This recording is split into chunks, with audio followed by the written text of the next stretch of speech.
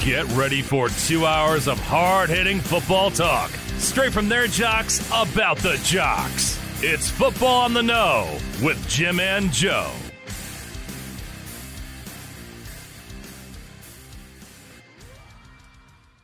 All right, what's going on, everybody? Welcome to another episode of Football on the Know. I am Jim McPhee, alongside of me is Mr. Joe DeCapita. What's going on, Autos? Welcome back for another edition of Football on the Know Show and another segment on the upcoming NFL Draft. Yes, we are going to be talking about the defensive side and all the defensive prospects and my top 10s for each position.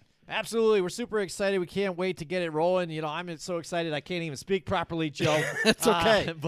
Because it's only a week away now. It is. It's a week everybody's away. letting us know that, you know, it's less than, you know, it's single digits away now. So the heat's picking up. You know, everybody's doing their mock drafts and everything. Yep. The rumors are popping out here. Other players are being vocal about a lot of things. And it's a time of the offseason where every team has an opportunity. It's like playing the lottery to make their team better or not so good. Yeah, absolutely. But what really the big major headline I think that's really captured everybody recently has been today. Exactly. Today now, too, is now Deebo Samuels after the talk of when he was removing everything about, you know, 49ers from his social media and stuff, linking him to the team. And we've seen other players do this. Kyler Murray's done that too with the Cardinals and stuff. That For shows, a brief moment. Yeah, showing them now it looks like, you know, this is a way to say that I am unhappy with what's going on with the organization. I want another contract here. Time to look at me because I'm basically saying, hey, I'm open for anybody now. And we've seen this with a few other wide receivers out here now, but the news comes out today. Right after yesterday, we even heard some news about the talk of an extension was right there, just about ready to get the deal done, and Deebo comes in and puts it to a halt. And now the news comes in that he demands a trade, and now he wanted that extension and a new deal, but apparently, like we talked about last night in our prep, it's not with the 49ers.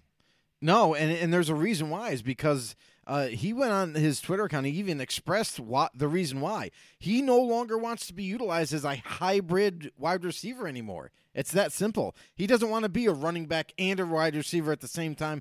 He wants to be just a wide receiver and nothing more. So he wants to display his talents at the wide receiver position and solely wide receiver. Going forward, that's going to pay him bigger money too. Because if you see all these new contracts that just got agreed to, like Tyreek Hill, when he got traded, he signed a mega deal, you know, in terms of in terms of salary. And then you look at what Devontae Adams has got after his trade, and he redoes his deal, and his deal is really, really high up there. He was like, I think he was just barely eclipsed DeAndre Hopkins' contract, and then Tyreek Hill came in really quickly after that and ended up signing a bigger deal than that. So you're seeing, and you see this every single year. This isn't like a surprise where like we're seeing, for the first time we're seeing these mega contracts. No. If you're that good, if you're an elite player, or if you're in that conversation of top 5, you're going to command bigger money. Everybody knows that. So Deebo, in his eyes, he wanted to get a new deal done with San Francisco. There's no doubt about it. But in the conversations that were had at the table, the little bit of back and forth that they did have between his agent and the organization, something didn't really feel right to Deebo. It sounded like when talks were going extremely well, by the way. And then all of a sudden Deebo had a change of mind and said, listen, I don't really, you know what, now that you bring it up, I don't want to be your hybrid, you know, weapon X that can do running back and wide receiver anymore. I want to be just the wide receiver. I want to be on the outside or in the slot, and I want to make a difference that way. I no longer want to put more punishment onto my body when I'm a running back in your system. I now just want to play wide receiver. And that right there is really where he just put the kibosh on everything and said, nope, hold up. Forget the contract talks. I don't want to work out a deal because in this offense, I know that's how I'm going to be utilized no matter what. So I need a change in environment. I need to go somewhere where they're going to use me as just a wide receiver. Yeah, absolutely. And that's the thing. Everybody, when they talk about these extensions and contracts, They want to get that longevity that they can. They want to get that money that they can. Again, he's playing on his last year. They want to make sure they stay healthy. So this is why these guys don't even bother showing up. Because, again, what am I going to do if I play this role, do double duty here, and I do get injured before we work out a deal now? Now I'm screwed, and now I'm not going to get something. And coming off of a year that was his best year yet. And that's why he's trying to get that value that he can, so he can do what he can, to work forward for him to get the best potential for him, the best payout. And that's what everybody's looking for. Tom Leiter's in the house with us tonight, Joe. What's going on, Tom? For a minute there, I thought Tom was ghosting us, Joe. He's been busy. He's been busy. I know, but since the Russell Wilson trade, I've been dying to talk to Tom Leiter to get his situation and his idea about this whole thing. And now here he is, and now he brings it up himself, so it's good. Here he goes. So what does Seattle do with the Russell Wilson pick from Denver? It better be good, he says. Now he's talking about the pick. All right, and what should they do with it? Well, Seattle has a lot to do. They need to do a lot of building, I think. Some people are saying even I hear you like this busy thing, but a lot of people even think that for some reason, I'm hearing this among analysts, that Seattle's ready just to retool and make a run for the playoffs this year, and I don't really see that. No, they're not. I don't get it. Yeah, I don't. Because here's the thing. I don't know what water they're drinking, bro. If we go back to last season, look at what they had last season and subtract Bobby Wagner, subtract some play like subtract their left tackle Dwayne Brown. He's not there. The Seattle organization has decided as soon as they decided to trade Russell Wilson, they made the decision like, okay, we're hitting the reset button and we're going to rebuild. And now we're just rebuilding now. They have a couple of really nice wide receivers in DK Metcalf and Tyler Lockett, and that's pretty much it besides Chris Carson on offense. Like, their offensive line still needs to be fixed. It's still not there yet. Chris Carson is in and out of the lineup with injuries, and now you don't have a quarterback to boot. And then you go on the defense, no Bobby Wagner. The absolute spinal cord of that defense is missing. He's no longer there. So, yes, they have some young talent that's up and coming that's going to try to fill those shoes, which it's not going to happen this year, but maybe with further development down the road, then they'll be better. But they are no way, shape, or fashion ready to make a run this coming season. If we start the season next week, there's no way. They have way too many positions of need on this roster. And with the Broncos pick that they got at number 9 overall in the first round, because they have all these needs, now, they could go a bunch of different ways, right?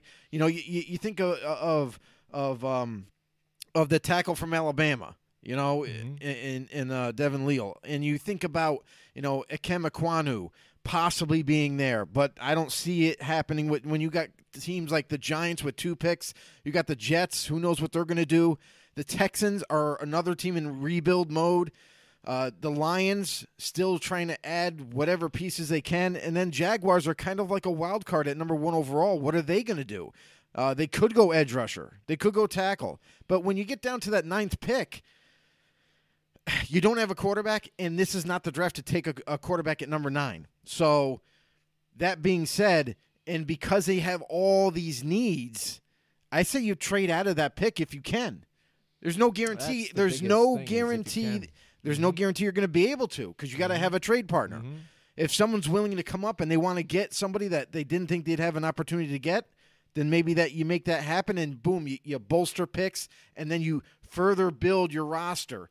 With multiple picks down the road. So that's probably what I would do.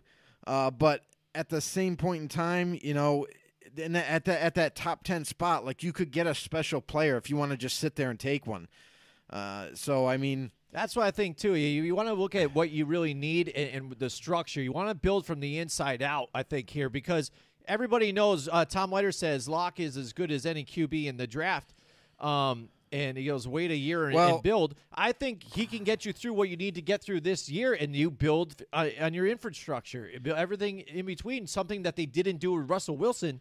and then potentially, again, maybe draft a quarterback next year or something can work out. We've seen off seasons that go crazy. We saw different we saw Matthew Stafford a year ago traded from the Lions a dead-end route here where he's actually spoofing them on AT&T commercials, and he went to Los Angeles and wins a Super Bowl just like that. So we've seen teams make moves for big veteran quarterbacks. Do they go that route? I don't know about that because, again, if you're trying to rebuild, you probably just want to draft this guy and make something happen here. And we've seen them do that with Russell Wilson and when they had the Legion of Boom and stuff. But that's the thing is, it starts from the ground up, I think, is what they have to do. Yeah, but that goes along to just rebuilding. You know what I mean? You got to just take all those picks. I think what he's looking is rebuild. Do they do quarterback? I don't think they go quarterback. No, and to what Tom Leiter saying, Locke is as good as any quarterback right now. Maybe, but potential wise, not even close. Like there's a couple of guys like Desmond Ridder and Malik Willis that I think are going to be way better than Locke after their development goes through. So. And then even don't even turn a blind eye to Kenny Pickett. Like the only problem with Pickett is he's game ready. Like week 1, if you wanted to start one of these quarterbacks, it is Pickett. But the problem, like for me, the one thing that concerns me is his hands and the fact that I don't know what's going to happen to him in inclement weather.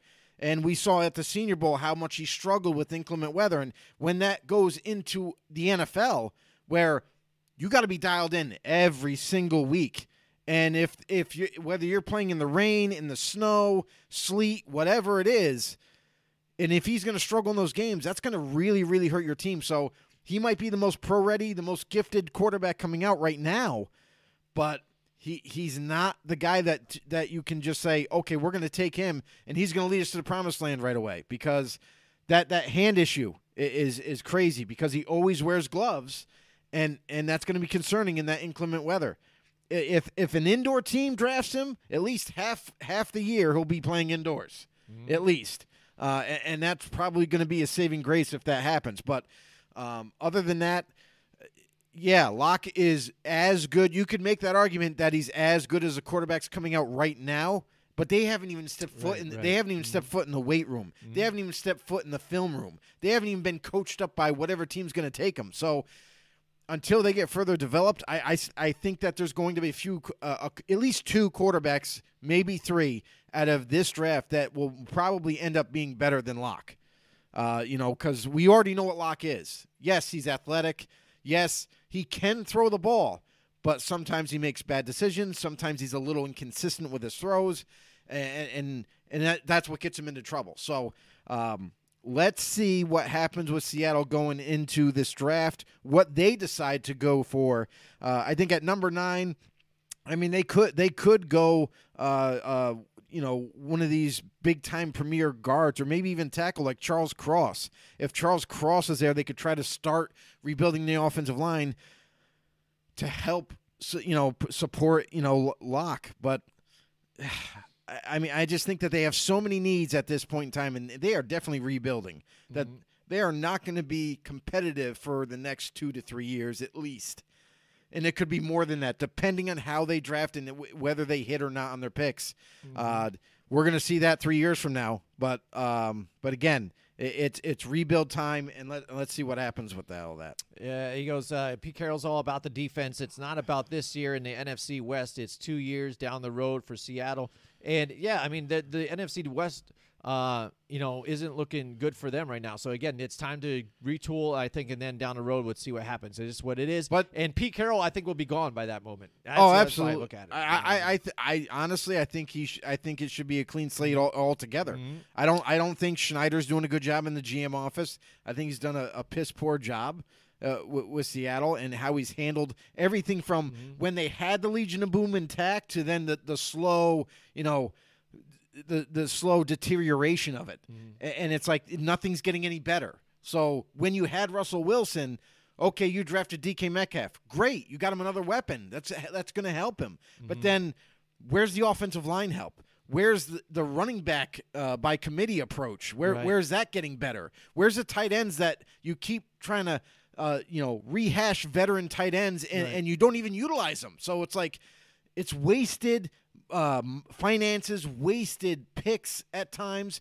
Listen, they drafted L.J. Collier in the first round, hoping to be their specialized pass rusher, and he's a bust right now. He's flat out just not that good. So draft picks, decision-making in the front office, like it's all got to start with a clean slate in my mind, and I think Pete Carroll has to go too, bringing in a younger, fresher, kind of a visionary of a coach, and see where this team could end up with some rebuilding going on. All right, we've got Galore in the house with us tonight.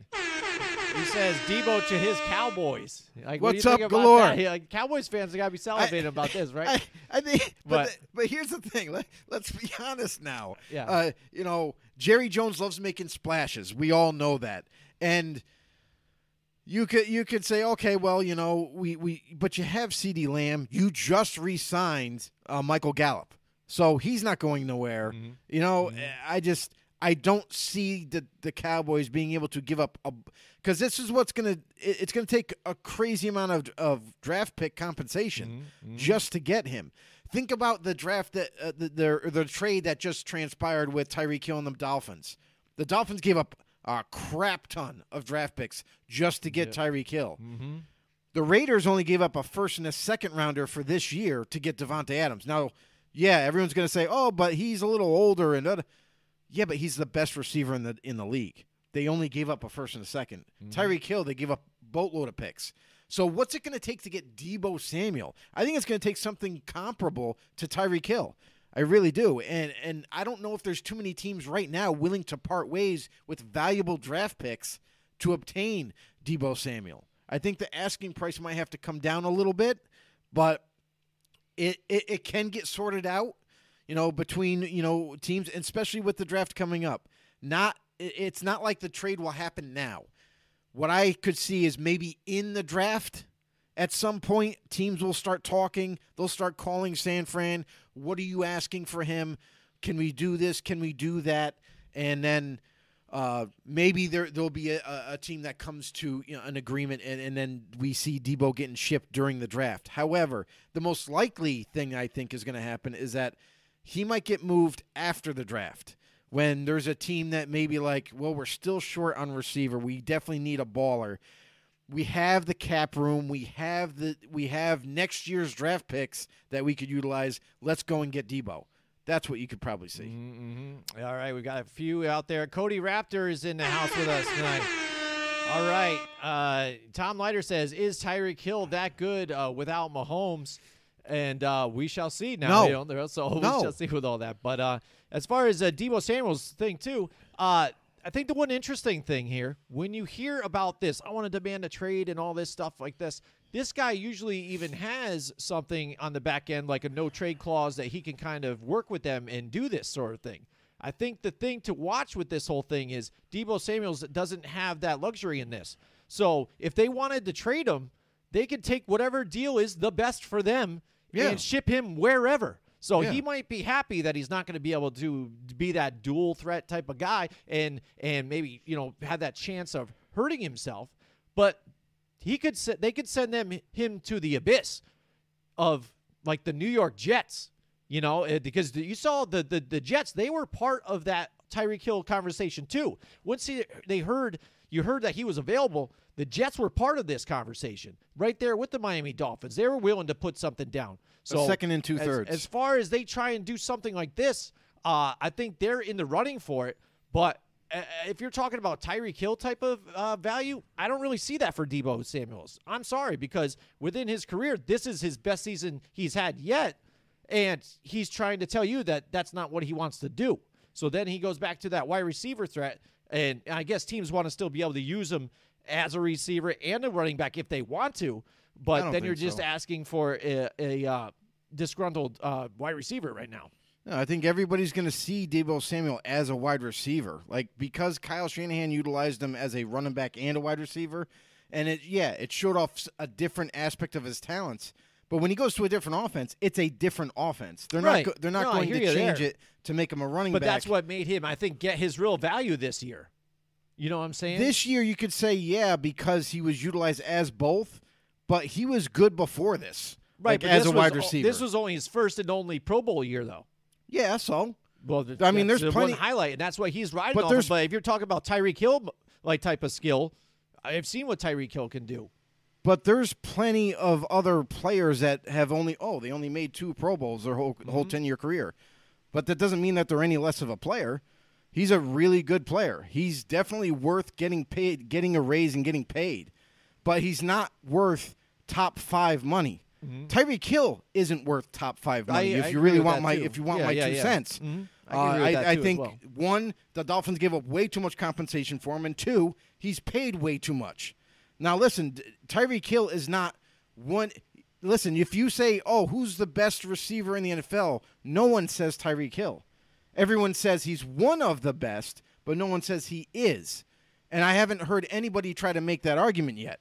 So until that happens, let's put it into perspective. So if a guy like Tyreek Hill is able to get that kind of trade and get that kind of money, you could make the argument that Debo could be that explosive for another team.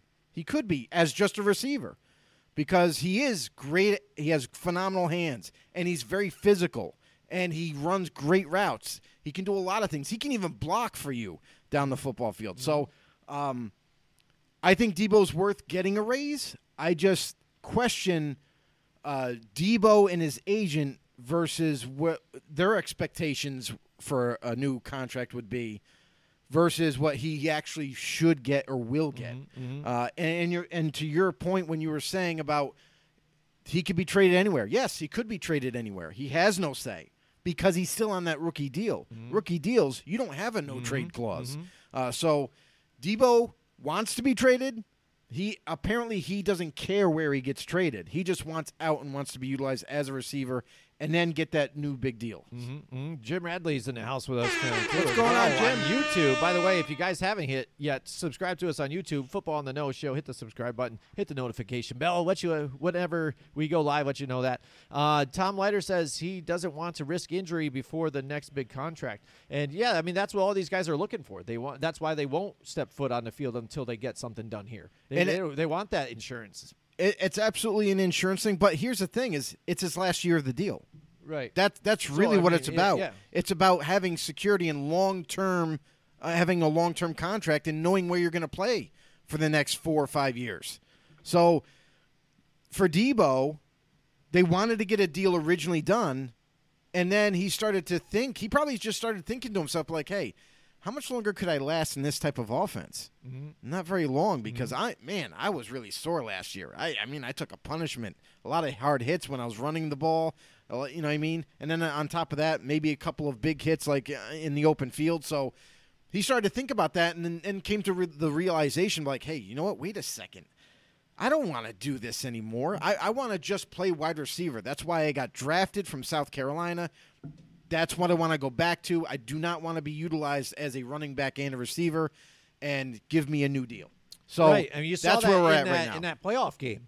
I mean, he hurt himself, and he ended up forcing himself back into that game just to try to help them out and laid his body on the line, and you saw that he was in pain. And after that game, he was crushed. It crushed him that he could not get that win there. And this is the back up what I'm kind of talking about. If you look at his rookie season, he had 802 yards with 3 touchdowns. And then in his second year, he ended up only playing in seven games and had 391 yards and a touchdown. That's everything. And then now last season, it jumps all the way up to 1,405 yards and 6 touchdowns. So he doubles that from his rookie year. And then another 8 touchdowns rushing and 300 yards rushing too. So the what you were getting his rookie year, and then he got injured the second season. That's why he's banking on that last season. But why I think traders or people that want to deal with this whole thing, they're not going to give up a whole lot for this because, again, off of one flash in the pan season, which I'm saying not that he's not a good wide receiver. It's just we're not looking to invest something big like what you're kind of saying, I guess, in a sense. They're not looking to sell the whole motherload here to get him. No, and to that, for if you're looking at stats don't tell the whole story either because his rookie year, what did he have around him? Just him. That offense was just him. It was nobody else. And and then other decent receivers, but name not, them. It's crazy. Dante Pettis, not that good. Was Brandon Ayuk there yet, though, still? No, he wasn't drafted yet. I'm trying to think of who else they had there. But Brandon I know Ayuk got drafted 2 years ago. Yeah, which he would have been there. Yeah. Yeah, that would have been it. He didn't have him his rookie year, though, so maybe it was last year. All right. I don't think so, because last year, never mind. All right, here we go. Tom Leiter says, there's always a job at Johnstone Supply after it's said and done. There you go. Nice. Oh, good thing you won't need to go there. There you go. There you go. There's a shout-out to our sponsors there, Joe. Nice. Way to go, Tom Leiter, on that one. But as far as Debo goes, like, okay, yeah, everyone can point to, 1 year was phenomenal. Yeah, but it's also his third year. No, wide receivers take longer to develop. So his rookie year, yeah, you can't expect too much, but I think he did a hell of a job his rookie year. 803 yards, and not have that many pieces around him in that offense. That's pretty good. And they're a heavy running offense. So, I mean, if we're going to nitpick on him, the only year you can nitpick on him is last year. Right. Or not last year, the year before that. Let me just throw this out here this way then, just so we can kind of nip it together. If you're a team out there, don't even say what team, whatever, but if you're the GM, you want to try and make this trade here, what are you offering the 49ers? What do you think is a fair trade offers? So for Debo, because of what he can do for you, especially I would utilize him more in the slot as a slot wide receiver, and he would freaking decimate everybody. But I don't think he's worth a first rounder. I think you do like a second, third, and a fifth for a guy like Debo Samuel. I think that would be a fair trade for a guy like Debo to get him. Because here's the thing is you're getting him on the cheap, but now you got to work out a deal. So, yeah, you can get him done. You can get him traded for, and you got him, but now you guys got to work on a long-term extension, and you got to make him give him some kind of a good, decent raise because he's going to be there for a while. Right. Young player in his prime. That's kind of what I could see for him getting right now. Is it second or third? Yeah. Yep.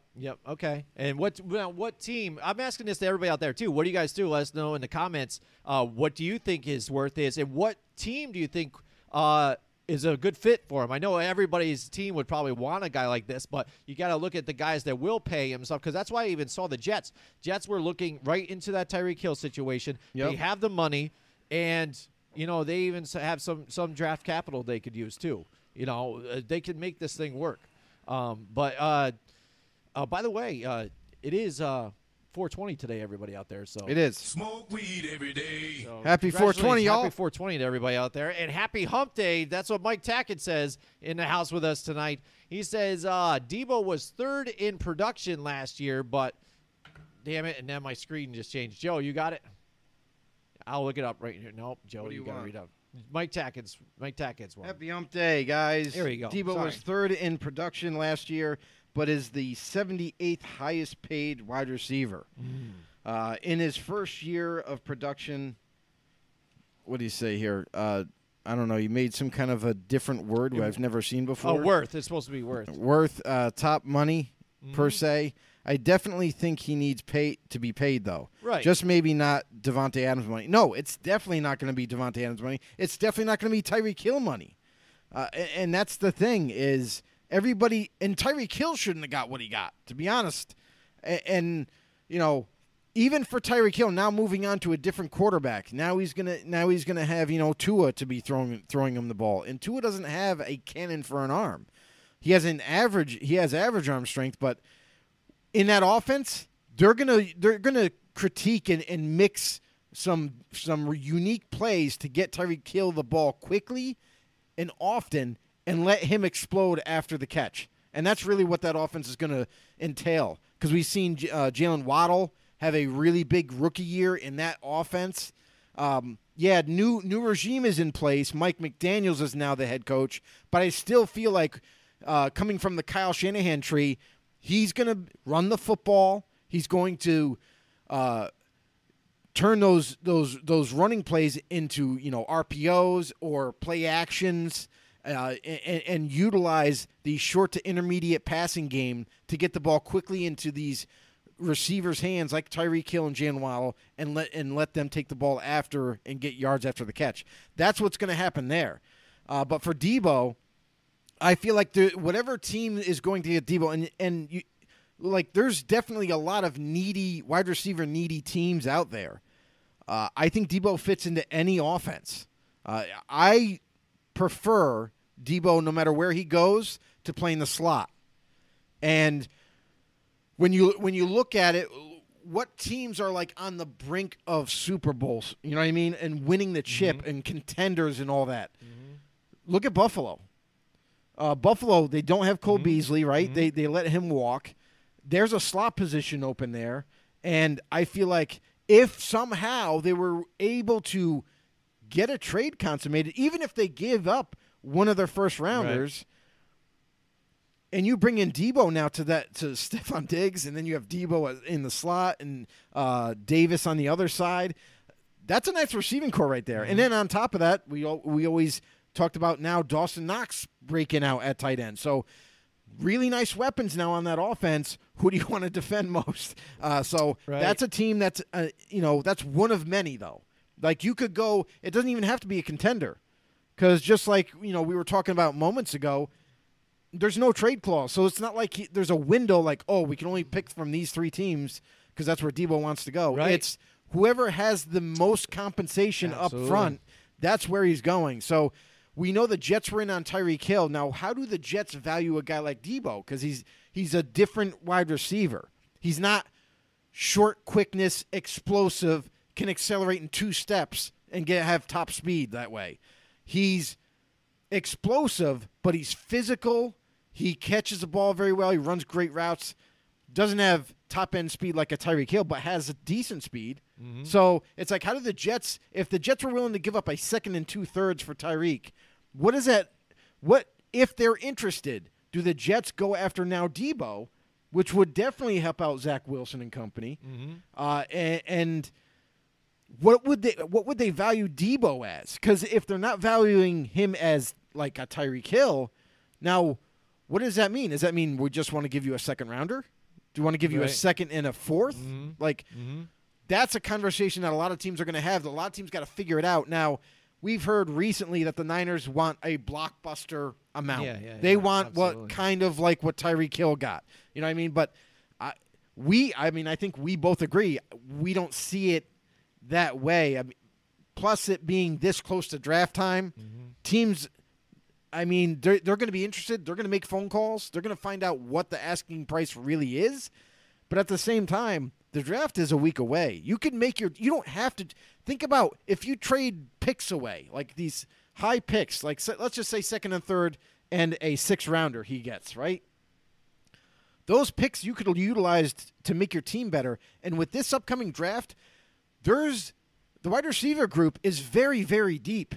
So if you hold on to those picks and use them to get a wide receiver or 2 out of this draft, it might be better for you than to just trade those picks away for one guy, and maybe that one guy isn't as explosive as a rookie that you could have drafted, or maybe you bring him in and he's not exactly the guy that you thought he was in your offense or would become in your offense. So there's a lot of variables, absolutely.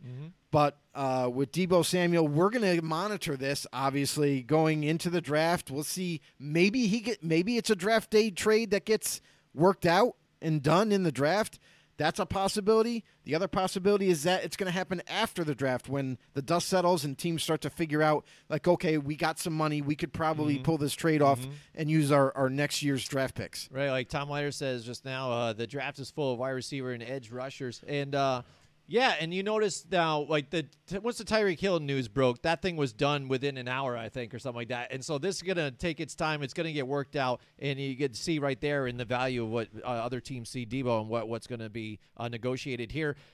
Joe, your brother is in the house with us tonight. My bro. What's up, brother? Oh, he's in the house with us. And he says, Tua is a Honda Civic.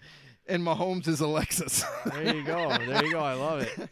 Oh, that's funny. Yeah, absolutely. And, but we also had a couple other people watching. We had Jamie Bernetter watching. Welcome to the show. Robert Carlisle, welcome. Oh yeah. And then Barbara Jean Spiridowski.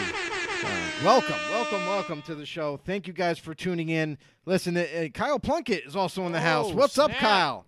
I love it. We got people flying in here on the draft board here. Cody, as we already mentioned. Tom is one of our guys. Mike, one of our longtime OGs. Dan Cruziano, thank you for joining the show as well. Let's see. Oh, Mike Tech. I didn't see this. Mike Tech also said, can you imagine Debo in Buffalo? Yeah, we just kind of talked about it. So it would be scary for some people, you know what I mean? To see that on the other side, how about that? And that's the thing. But we've seen teams like this go all in like this, though. You know what I mean? And load up like that. And not even care about salary cap at this point for some of these guys, too. So that for me, I'm not. Wouldn't be surprised. We've seen other stuff happen. Yeah, and you're starting to notice a trend in the NFL where – there's that big argument about the drafting a wide receiver and developing him, or do you go and trade for a proven veteran that you can bring in and you know what you're getting right away to help your team, maybe get over the hump there. So that argument is happening right now, and you're starting to see that trend happening right in front of our eyes. Look at what happened just transpired. Tyreek Hill getting traded from Kansas City, going to the Dolphins. Davante Adams, who – honestly, never thought that was going to happen. Never thought Davante Adams would have got traded out of Green Bay. But he ends up getting traded to the Raiders. And these are teams that need these explosive or number one type of receiver players. But by doing these trades, they already know what they're getting. It's not not a mystery, not a secret. There's not development.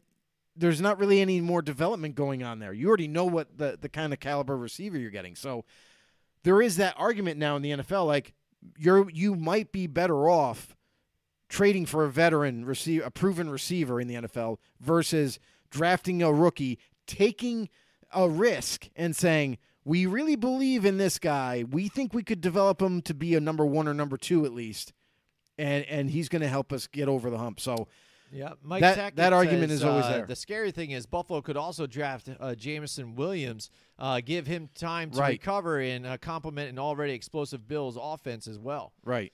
Yeah, absolutely. And on this talk with the Debo stuff, before this all dropped, even today in the last remaining hours, of yesterday, A.J. Brown was on board with this whole type of deal, too, wanted to seek more money. Terry McLaurin, too, as well. You've seen that they've been big parts of their teams. Sometimes the only explosive part of their offense, when I'm talking about Terry McLaurin, with that Washington team that still doesn't have really their quarterback, maybe they tried with Heineke, but now they're giving up on him. Like that. I wouldn't say that. And so he's kind of stuck in limbo. He's worried about his future here. Where do you see these guys? And I'm asking everybody out there, too. Drop us a comment there, too. Let us know your opinion about this. Now, we've seen Debo. We've seen now Tyreek Hill, all that stuff start to play out and what level these guys might be on and how important they are to their team.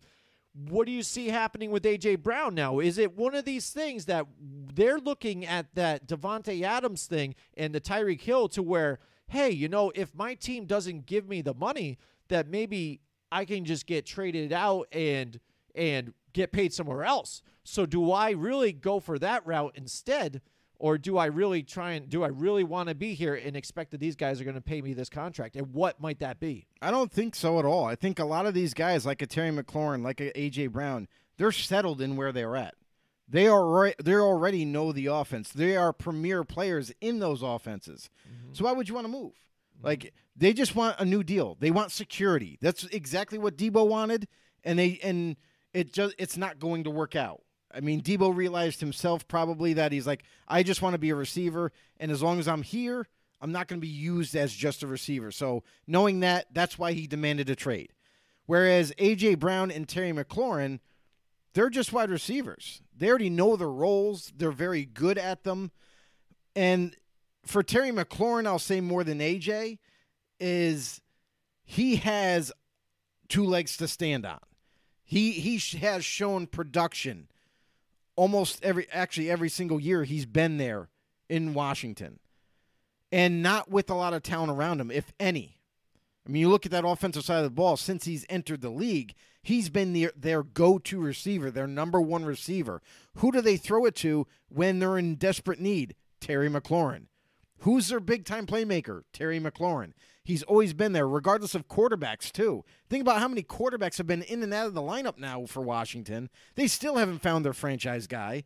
And, Taylor Heineke, not to throw stones at him, but to be honest, he was always seen as a developmental quarterback. So he's not the franchise guy maybe just yet. He still needs further development.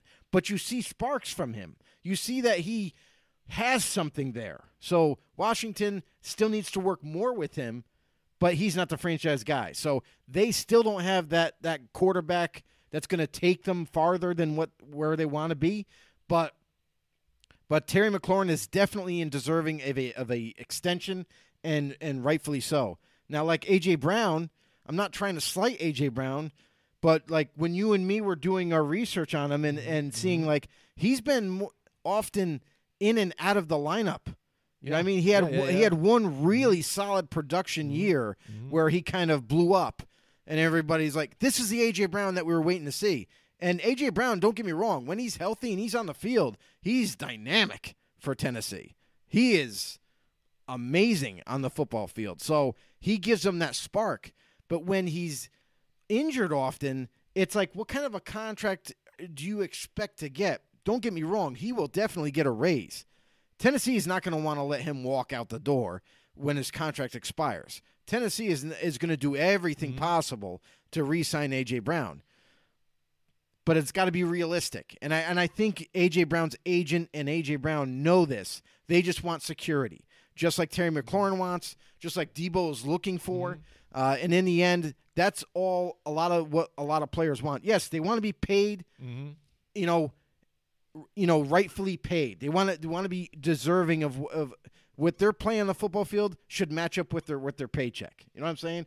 Right. So Mike Tackett says Christian Kirk has opened Pandora's box for wide receiver paydays. Yeah, I think for some of that, absolutely. But even if you take a look at what A.J. Brown has done, he has had his time of injuries here, though, too. But still, his first two seasons packing out over 1,000 yards each season, and then only playing 13 games last year, 869 yards still. So sneakily still getting that production and being, at this point, their best wide receiver on that team. They got to lock him in on this. They tried to get that Julio Jones last season on the tandem, back and forth here, but he couldn't stay healthy either as well, and they never had him on the same time, on the field at the same time. It was either. funny, right? So he never was able to get done what needed to get done, and I think that's why even we saw some of Ryan Tannehill's numbers drop too as well with that. Despite that team made the playoffs, and they fought hard without even having Derrick Henry throughout the season, too, as well. Not to mention they were the number one seed. Yeah. They finished the number one seed in the AFC. Yeah, so you gotta give them credit for that one, too, definitely. as well. Definitely. Mike Tackett here in the house again. He says, imagine being the bottom 75% of your company's payroll, but you're easily one of the best 5 employees for your company. Yeah. Hell, when the janitor gets a bigger raise than you'd be pissed too. Yeah, I know, and you see this a lot. I mean, with companies too, and everybody thinks that they should get paid whatever they should get paid, and stuff like that. Some people maybe are afraid to say, maybe go ask for a raise. They think they should be noticed. Yeah. And just not have to go and do that. I'm working hard. They should see that I'm doing this. They should just give it to me. But as a player, they're able to do something like this, to have antics. Imagine now if you were, wherever you work, Joe, say, the fitness place, say all of a sudden start putting on social media, that you had nothing to do with the employer, and Dave and stuff like that. And all of a sudden he's like, yo, Joe, what the hell's going on, bro? He's like, I don't know, man. I want a raise now or something like that, and this, or I ain't going to show up until you do that for me. Yeah, they ain't going to treat you very well that way. They're like, yeah, I love you, dude, but come on, man. You got to come back. Luckily, NFL players have a little more play with this whole thing and stuff like that. They have a contract. They do have a contract to serve on that. But I understand where they get the hurt feelings and stuff like that, and that's the thing. You signed that rookie deal. Yeah. And so, but that whole thing, the thing is, too, with the rookie deals, they get less now. That was changed a few years back now with the whole thing and that signing, especially first-rounders. Yeah. It was because of so many different type of busts that they had, that in investments that teams that had to put on these guys and guaranteed those Big time money. Sam Bradford, one of them. That guy got paid by multiple teams even too, and trades too. That guy. You want to talk about Kirk Cousins and his negotiator and his agent? Now look at Sam Bradford too, man. Holy crap, that guy is really banked too as well. And this is what teams have tried to steer away from and avoid this. And that's why it turns on to the players now to try and bring this forth. And that's why the draft has changed with the contracts. They made them cheaper now, so you're not heavily investing in a player that's unproven. So it's more team-friendly now for the draft and what to expect for contracts. It's not, and that's the other problem too, is whenever a player got drafted, it was open ball game for contracts being negotiated. You know what I mean? So if you got picked 5th overall versus the guy 2nd overall, the guy 5th overall got a better contract somehow. And then the guy 2nd overall was like, hey, wait a second. Why did that guy get paid more than me? You know what I mean? So there was a lot of issues in the draft before and with their contracts afterwards. But now that's all straightened out. So, I mean, and here's the thing is, bottom line, you got these receivers now. Debo wants to be traded. And here's the thing is, the Niners have been trying to keep him there.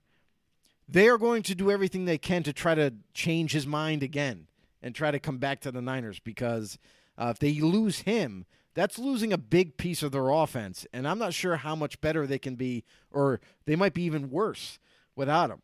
You know what I mean? Because he's such a good player. And who knows? Because yes, they see something in Trey Lance and what they're going to do too. Because you hear about trading Jimmy G too as well. Yeah. So that probably plays in part of some of this too. If he wants to be traded as you well, think? Jimmy G's not going to be there. I'm not going to stick around for this whole thing either while I get the shit kicked out of me, and I have to be your whole offense behind this guy. So, well, he's already seen part of it. He's already seen Trey Lance in practice, and what is Trey Lance really good at? Running.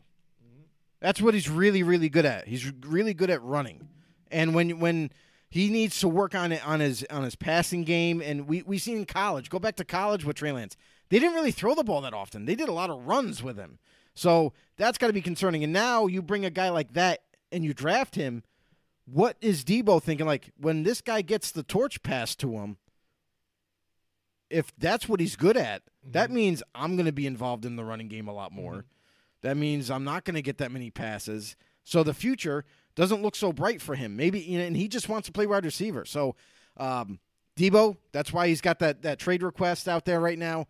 And guys like A.J. Brown and rightfully so, these guys need security, and that's why they're asking for it now. And let's see if they can get a deal done. You look at A.J. Brown, I say like you pay him anywhere between $9 and $11 million a year on average, and give him that kind of a deal, however long you want it, 4 years, 5 years. Terry McLaurin, probably a little bit more because he's definitely been way more productive regardless of who's been there in the offense. That he's going to definitely ask for maybe $12 to $15 million a year. And then you look at Debo. What do you pay this guy? Debo is going to be a little bit different because of what he's been able to do last year.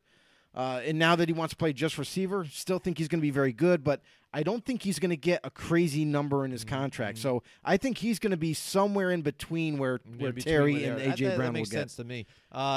Brandon, your brother's in there. He says, remember Sam Bradford, LOL. That's right. That's what we just talked about. That guy, even since the draft, too, that guy had a bunch of question marks, too, with his injury, too. I mean, this guy played the whole thing, man, and then was injured throughout his season, too, as well. Can I get that Mohawk Honda money? There you go, the Mohawk Honda. Yeah, Brandon should get the Mohawk Honda money maybe too. He mentioned about Tua being like a Honda, That's right. So maybe that's a good thing. I'm gonna roll right into it then. We're gonna roll right in. Thanks, Mike. You're gonna segue me right into this. Right? Just so you know, my brother works for the Lexus dealership. Oh yeah, yeah. Nice. So he's also helping his own dealership out. Lexus too on there too. So I get Mahomes is like a Lexus. All right, so then on the other side, let me tell you. Tua will be the best Honda you get if you get it from Mohawk Honda, our friends at Mohawk Honda. That's right, on Freeman's Bridge Road. Scotia Glenville, Freeman's Bridge Road. I see it all the day. I work up there, Joe. He knows it. I drive by the lot. It is full, stacked with inventory nonstop. Throughout the pandemic, they've kept this going there. They have everything you even need besides Hondas too, anything used, pre-used, and brand new vehicles too as well. And this spring, dude, it's the perfect time to get top dollar for your trade-in. With the Kelley Blue Book Instant Cash Offer, they're still doing it. I tell you, Brandon's probably doing the Kelley Blue Book Instant Cash Offer down too, because that is great, dude. Let me tell you, they cut you a check the same day. You go in there, you put in the information here for your vehicle. They'll tell you exactly what it's worth. Either you take the check right there if you want it, or trade it in on a beautiful brand new or slightly used Mohawk Honda right there for you. So follow Mohawk Honda on Facebook, Twitter, and all their social media platforms too to stay updated with the newest vehicles rolling in. I get them. I follow them on Facebook. I see the pictures of the new stuff getting rolled in, and also the purchases. They take pictures with everybody they're selling cars to too, and you know. They're part of the family, Joe. They're right there. It's like a family photo next to their new car. And also, don't forget to find out more about this year's pet adoption clinic that they're doing. It's scheduled for April 24th. If you're looking to adopt a pet, 4 days. In 4 days. Right. Go to Mohawk Honda. You can get a car. You can get rid of that old nasty car, get a new car, and go out with a pet too as well. How nice is that? So make sure you don't bring your wives or your girlfriends because you might leave with a pet if you don't want one. So be careful there too as well. But Mohawk Honda, where they go out of their way to please you. All right, Joe, you know, we're going to get to this segment that's been hot, you know, this last couple of weeks here because the draft is coming up. We do this. We've been doing this for the past 2 or 3 years, I think, now. Yes. But Joe has been coming up with his list. So he works hard. He studies. He does his homework, watches video, watches I don't the sleep film. much. No, he doesn't. And he gives you his rankings of the top offensive players that he sees in this, the prospects he sees in this draft, and he also does it for defense here. Mike Tackett says, can I trade my girlfriend for a dog? I mean, I guess you could. That's probably safer as you're married and stuff. That's probably a good idea. You probably want to do that. All right. And she probably doesn't watch this show, so you're good. All right. So, anyways, we're going to get to Joe DeCapita's top 10 list here, Joe. And why don't you tell everybody what we're going to be doing, for this one? So for the top 10 of each position. Now, for the defensive side, like I kind of grouped together like the defensive linemen all together as a top 10. I grouped together the linebackers as one group, and for the safeties and corners, I kind of split that up for like a little bit of a difference there. I made a top 10 for safeties and a top 10 for corners. But to be completely honest with you, with this draft, I'll say this: as far as cornerbacks go, as far as D linemen go, there are a shit ton to be added to your team in this draft. There's a lot of depth, and you can't go wrong. Basically, I guess what I'm saying there. In those positions, they're very deep. There's some guys that need some development. There's some guys that are a little closer to being just like week one ready to go and plug and play type of players. But even with the guys that have a lot of development that's needed, the ceiling on them is so high, they could end up being one of these big-time playmakers for your team down the road, and you might be able to get them in like maybe the third or fourth round. All right. So we'll get the music rolling, Joe. Let's go. You want to start off with safeties first? Let's go. All right, let's do it. Let's do the safeties first. Let's get it rock and roll. Here we go. Number 10 for your top 10 safeties of the 2022 NFL Draft prospects. That's it. Lewis Cine. Lewis Cine from Georgia. Safety, obviously. But the other thing is about this kid is that I have him at 10. He would be higher if he was able to. Here's a problem with Georgia's players, and it's kind of something that I noticed with linebackers and D-line and the safety position. They asked their players to do certain things in their defense or certain things in their offense only. So you didn't get a full spectrum of what they're capable of. Are they capable of man-to-man coverage a lot? Are they capable of just zone? Are they capable of doing both? You know what I mean? So with Lewis Cine, he's a good prospect to develop down the road. He could be a very good starting caliber safety, but as of right now, if you draft him, there's going to be some work down the road with him. I don't expect him to crack the lineup in 2 to 3 years at safety position. But again, there's a lot to like there. There's a lot of athleticism. He's got speed to burn, and he tackles well. So those are 3 attributes that he has that's well. But other than that, I think he needs to hit the film room and learn more of the X's and O's and get better that way. All right. Let's get up to your next player on the list, and we got it here at number 9. Brian Cook from Cincinnati. Brian Cook, I like this kid. He's very similar to Lewis Cine in a way. Guy that's really fast, a guy that tackles well. He's sideline to sideline. But again, he's going to need further development. You know what I mean? I don't know how long it's going to take some of these players to get right. And that's I guess that's what I'll say is sometimes it depends on if the player can learn fast, if the player can put what he's learned in the film room on the football field.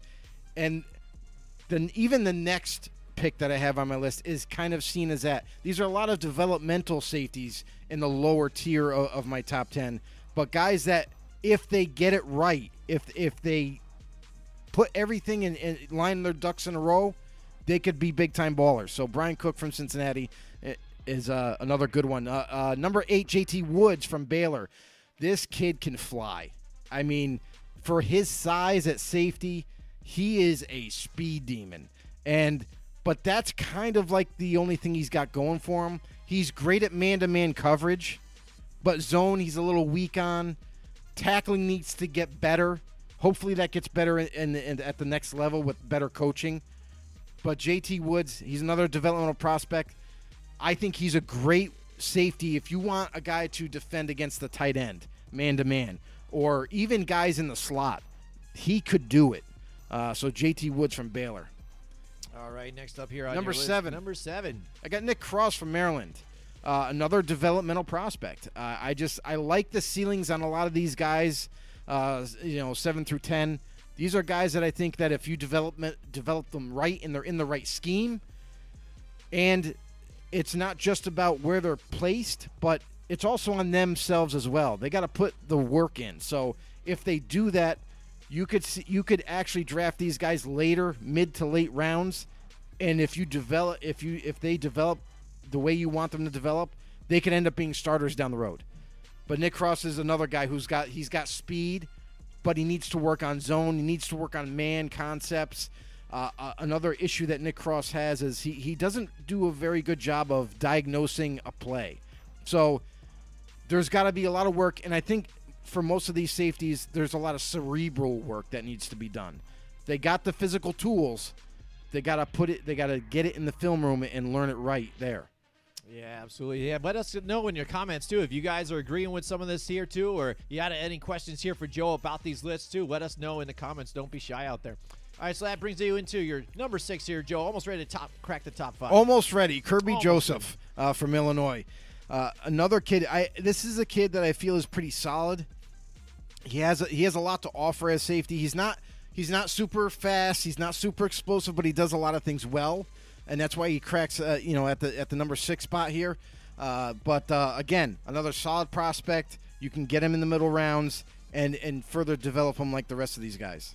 All right, here now we're in the top 5 for your safeties. Quentin Lake from UCLA. Quentin Lake I really, really like. I feel like Quentin Lake is a guy that you could insert into any defense, and he's going to play really well for you. If it's a zone concept defense, he'll do the job. If it's a man-to-man, concept, he can do the job. So he's a guy that doesn't excel at any one, any one particular area, but he does everything well. So there's not a really big weakness anywhere, but he does everything well. So if you're looking for a really solid safety, a guy that you can utilize and is versatile, Quentin Lake is your guy from UCLA. All right, you're number 4. Number 4, Jaquan Brisker from Penn State. Man, is he something special on tape. Very fast, is very aggressive, is going to come up and smack you in the mouth, is a great tackler, did a very good job in terms of zone coverage. Man, I didn't really like what I saw with his man coverage, and Penn State didn't utilize that man coverage scheme that much. However, Jaquan Brisker, if he's developed right, this kid, he has a lot of the physical tools that you look for at safety. But I think his ceiling, though, if he gets developed right and gets with the right team, I think that it's sky's the limit. All right, here, Cody Raptor's in the house. He has a comment for us here. He says, I feel like I don't like a lot of safeties, but the top 5 seem like they could all be high-quality starters right out of the draft. And then Mike Tackett here, he's got, I think, his list right here. Is this what it is here? Yeah. Yeah, I think so. All right, here, want to start from his number 10? All the way down, he's got Cam Taylor-Britt from Nebraska here, number 10. Number 9, Verone McKinley III from Oregon. Number 8, Brian Cook from Cincinnati. 7, Nick Cross from Maryland. 6, Jaquan Brisker, Penn State. He's getting close to what you are here, Joe, on some of these. I think just to tick off on riding its way down. Kirby Joseph here in Illinois, and he's got Lewis Cine right here at number 4, Joe, right there. You had him further down on your list, and he's got him here at number 4. Jalen Petrie here at 3.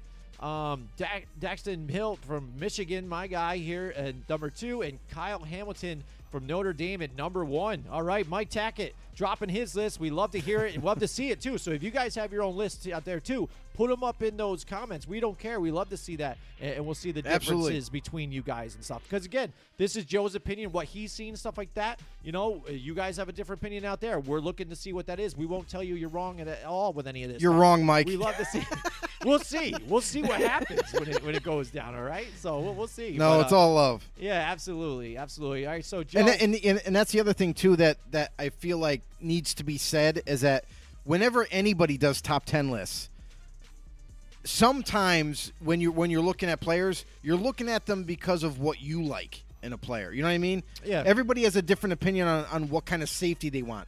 I want a man-to-man guy. I want a guy that just can clamp up and lock down tight ends and slot receivers. Or I like a guy that can play great zone, who's always going to be like a ball hawk and move side to side, all over the football field. So it's really like what your taste buds like. You know what I mean? Like, so what kind of guy or what kind of prospect you like to look at? Just like receivers. Some guys like really big receivers. They might not be the fastest, but they just like their physicality. And then other guys might like the little tiny guy that's like a jitterbug and is super fast and you can't stay with him. So just keep that in mind. Yeah, and that's the thing too. Is again, that's what we always said about your opinions. If you really don't like a guy, just let us know out there, and stuff. We're not going to tell you that. We're not going to roll with the punches here too, and just say, hey, whatever this guy says on major, analysts and stuff, we don't just go with it. Because we've also at one point seen not only just with players but coaches. I think the Ben McAdoo move with the Giants signing Ben McAdoo as their head coach was like an A-grade move amongst all the analysts. How did that turn out for him? So that goes to show you, and not all of them know everything. What was our grade? It was shit. Yes. It was like a C. I don't think he even got one. I think it was a C. All right. It was like at least they hired somebody, but it was like, that's not the right guy. Yeah, I don't like that. All right, here we go. So, we're at Joe's top 10 list here. We're on safeties. Before we get to number 3 here, we'll look at Mike Tackett's comment. He says, this year was crazy, but next year we need to come together and have a draft show party in our own war room. Ben McAdoo, LOL, Brandon says. Brandon. Yeah, dude, we do. Because we've been riding out this COVID thing. We've been riding out all this stuff. We're trying to do a live show this year with things, but things are still a little sketchy here and there. I have, scheduling conflicts with my wife with her stuff and stuff. So we're trying to even be able to be together here for our draft. So we'll see what happens. We definitely want to do a live thing or something where we meet up with you again, Mike Tackett, and all you guys out there. It'll be fun. Let us know. We'll hook something up. Brandon, maybe we'll just go down there. We'll do an all together thing. Florida seems to be where we're getting drawn to. We're drawn to Florida. Maybe how far is Playa Linda Beach from all that stuff? I don't know, Maddie, because. I don't know where. I don't know. We got to figure that out. I need to get a map of Florida. Brandon, where's this down? Brandon would know. Where's Playa Beach? I'll start doing things with the yarn and the pins, and I'll start putting it through, and then I'll do a radius, and then here we go. We got to meet at this point at this time. How about that? We'll narrow it in. Brandon just said, "Come on down to Florida." There you go. Pablo, come to Florida. We love you. We miss you. All right, here we go. Number 3. Let's get into it. Jalen Petrie here, number 3 for Baylor, Joe. This kid I really like a lot. I mean, he does a lot of things well. He's fast. He's physical. He makes good tackles. He's also, like, you could utilize him as a slot type of corner as well. Like he's very versatile, and that to me was really surprising is how well he could tackle, how well he was able to cover all over the football field. And I just think that this kid, he's definitely like a day one starter, easy. Even as my third safety on the board. And the other thing too is, to be honest, I didn't even want to do a top 10 for safeties. To be honest, I could have done a top 5 and been okay with it. Because a lot of those guys in the bottom 10, I feel just are more like those developmental types. Horse shit! But I did it anyway. He did. So. Brandon says about 2.5 hours away. So Playa It's not Linda bad. Beach, 2.5 hours not away bad. for him. But that's not what I bad. mean. I got to find out from Mike Tackett now. So where's that? And then Ocala. Where is Ocala? Ocala's Up north close to more, where right? Brandon A little is. bit more. Where's Brandon? Where's He's he in live? he's Is in it Orlando Tampa. or is it Tampa? Okay. So It's only north, I okay, think, of so, Tampa. Yeah, so all right, yeah. close. It's not far because I It's remember like an hour driving maybe, through I it think. when I was on my 24-hour drive all straight through from New York to Florida. I stopped in Ocala to get an energy drink to stay awake still for that extra drive into Fort Myers that I had to do. It was funny, the last time, real quick, the last time I was in Florida and I was visiting my brother, I did hit up Mike Tackett, and I said, hey, what are you doing today? And he's like, oh, I'm having lunch with my kid. Yeah. And I was like, oh, well, that's cool, man. Hey, I'm in Florida. He's like, oh, no way. He goes, let's see if we can link up. It didn't end up working out, but we made the attempt. Yeah, we always do. Even when I was in Maryland, I hit up my man John out there. So he's a good guy too that runs another group that we follow. We're part of, and we're always trying to hang out with you guys and meet up with you guys. Definitely out there. We want to meet up with you guys from other states. Definitely Tampa, 90 minutes south from him. So yeah, it's That's a not bit bad. away still, but Not yeah, bad at all. that's what I mean. Doable. Maybe 90 minutes, not that bad. It's all doable. So, and what did Brandon say? He said about 90 minutes where he was too or something like that? 2.5 hours. So he's in Tampa, right? Well, he said 2.5 hours to From play Playa Linda. Linda? All right, so maybe we'll meet somewhere in between Tampa We'll and somewhere. we'll figure it out. This We'll is not figure the it out. show to figure That's out right, when that's true. coordinate this. All right, yeah. All right, hey, we'll make a group. We'll figure it out. All right, Cody Anyway. says, with how good Petrie and Hill are, it's hard for me just to see the value in some of these teams looking into drafting Hamilton in the top 15 despite his insane talent. Right. And you're going to see something right now. Hamilton is now my number 2 guy. Boom. So Drop the bomb. I here's the thing is I was really close to moving Petrie above Kyle Hamilton, and I didn't because Kyle Hamilton had his size. I mean, that's the thing is the size alone, how big of a safety he is, and for him to run a 4.6 40 is actually pretty insane. Phenomenal tackler. He's a guy that reads the offense extremely well. He read and reacts, and when he sees something, he just goes. He doesn't hesitate on a play. It's almost like he's just mirroring the offense and knows exactly where it's going. So Kyle Hamilton, I like him. I don't love him. I know everybody else is like jumping through hoops over this guy, but to me, what I saw on tape is sometimes he gets a little lethargic in his movement, and he's not that. Surprisingly, he's not that good against the run. Kyle Hamilton, good prospect. He's definitely going to be a day 1, maybe day 2 type of a pick, but he's good. But he's got to fit into a certain scheme. I don't think he's going to be. That's the other thing, too, the knock on him is man-to-man coverage. He can't do it. It's that simple. If it's man-to-man coverage, I've seen him at Notre Dame, any receiver, and even a running back coming out of the backfield, he could not stay with them. So that's going to be concerning because when you're going up to the next level, you're going to deal with that a lot. So hopefully Kyle Hamilton can go somewhere where it's more of a zone concept defense and kind of feel right at home there. Cody Raptor, holy crapper, hashtag Shacker of the day. There it is. He's got it there. There's the explosion. And I think he did. He just broke the internet for him there. So here we go. So that leads up to number 1 here, and there he is. My number 1 is Dax Hill from Michigan. There you go, baby. Hands down. Right. Michigan love. Hands down, the best safety in this draft. He can do everything extremely well. He's a great tackler. He can cover in zone. He can cover in man. And when he covers in man, he's right on your hip pocket. Good luck trying to shake him off because it's not going to happen. So he does a lot of things well, and he's super fast.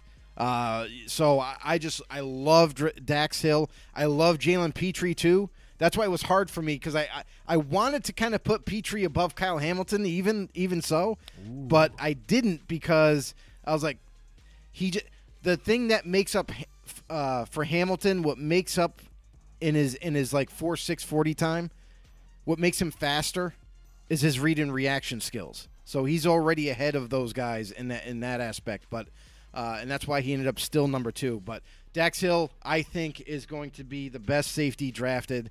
Jalen Petrie could make an argument for that as well. And Kyle Hamilton, I feel, is going to be a really good safety, but it's got to be in the right scheme. So if he lands, say, like with the New England Patriots or something like that, or who else does a zone scheme right now? Texans, maybe? Maybe they take him. I don't know. Because there's been rumors about that, too. Maybe the Texans taking Kyle Hamilton that high at 3. But I just think there's too much value with other positions there. Maybe Atlanta? You know what I mean? So there's some teams that are picking higher that do use zone concepts that could utilize him.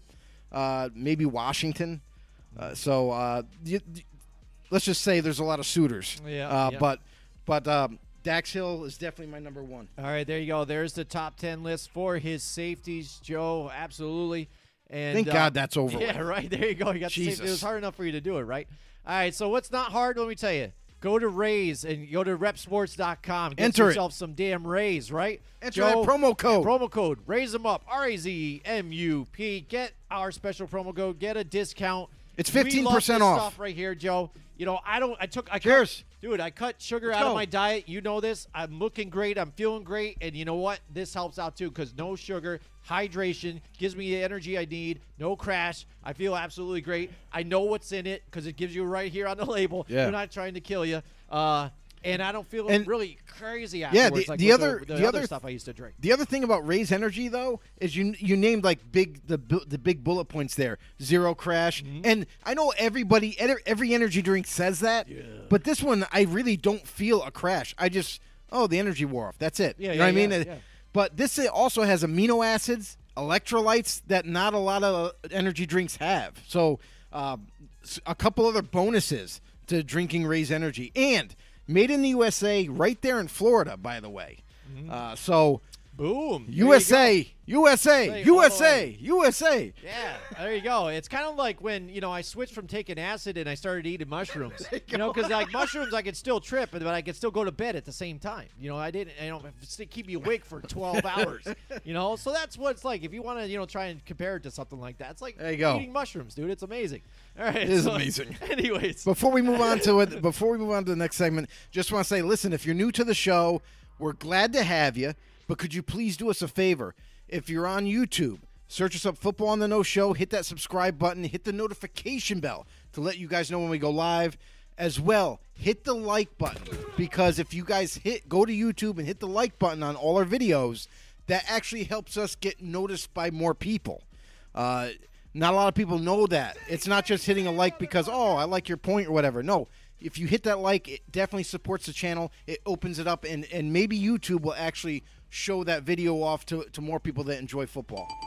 That's right, and pretty soon we're going to do a giveaway, too, for everybody that subscribes. Is on our Facebook. Anybody else, if you hit the subscribe button on our YouTube page, we will get notified, and we will put your name in the running to win a prize in a few months and stuff like that. We're going to get it together, so we'll do a big announcement for that. It'll be an NFL jersey of your choice. There you go. So he's going to spill it right now. Let's just do it. It will.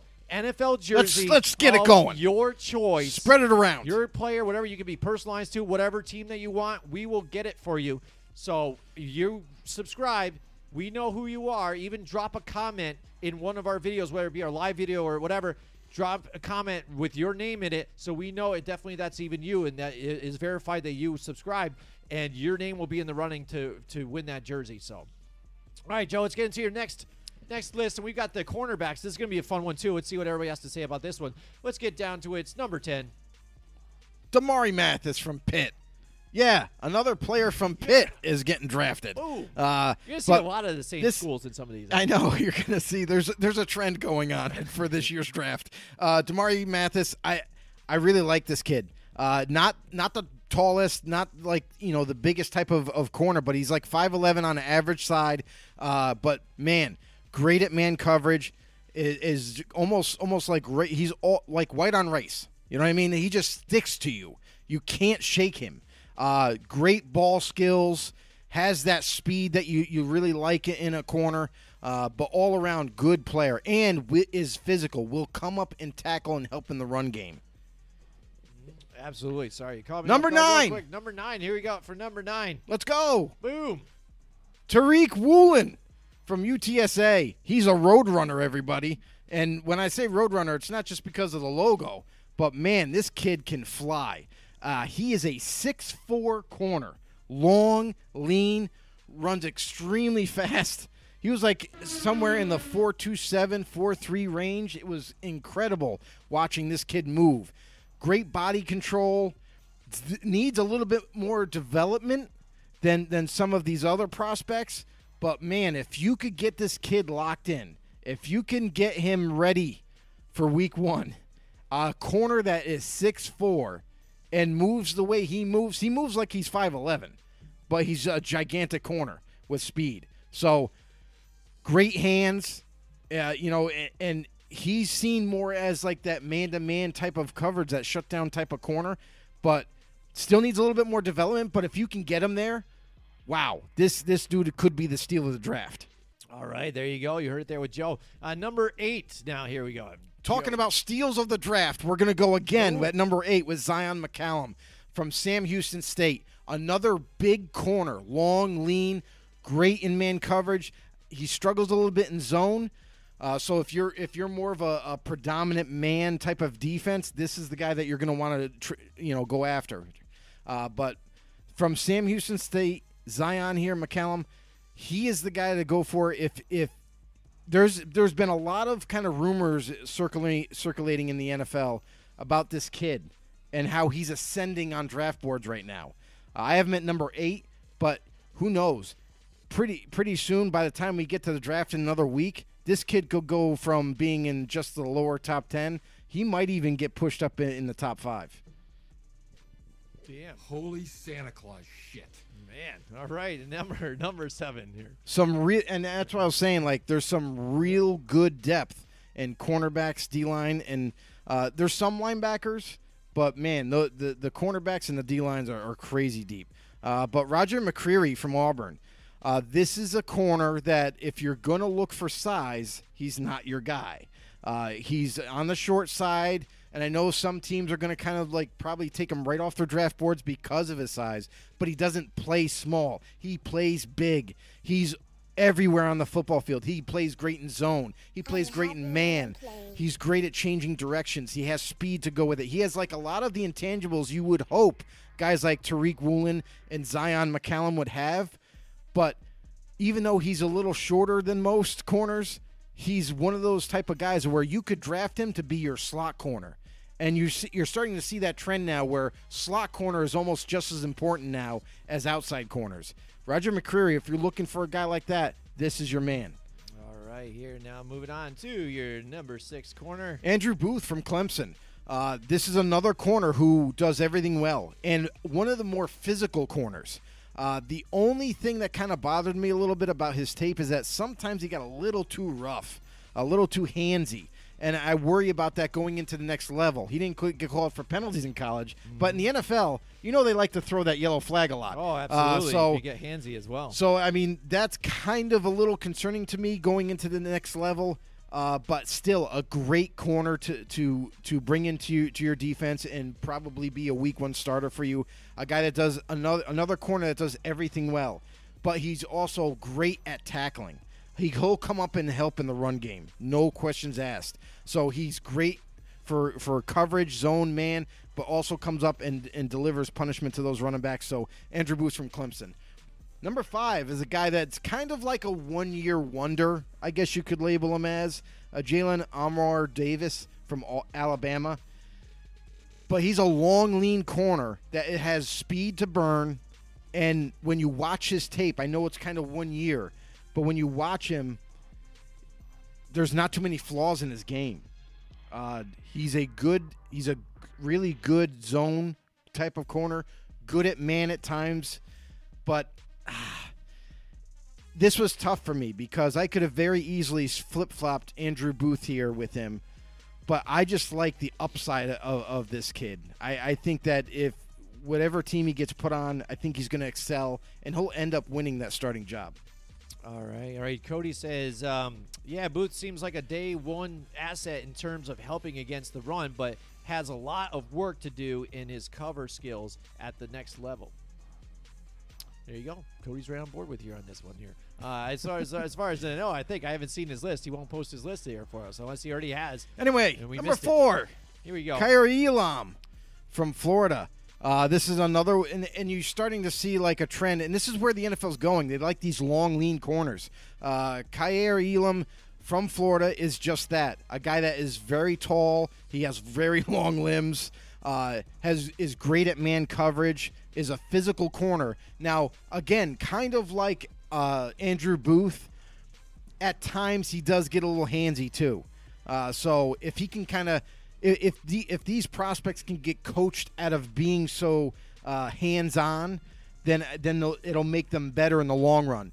But Kaiir Elam is one of my go-to guys. If you need a corner to start week 1, definitely think about getting Kaiir Elam, especially if you run man-to-man. All right, here we go. And now on to your third here. But first, I'm going to get to Cody. Cody says, not as big of a fan of Elam. I think he's good, but I personally don't have him in my top 5. There you go. Excellent. Well, Cody, let us know, where did he slide to? He's got to be in your top 10, but then where is he in your top 10? All right, here we go. And then moving on to number 3. Derek Stingley Jr.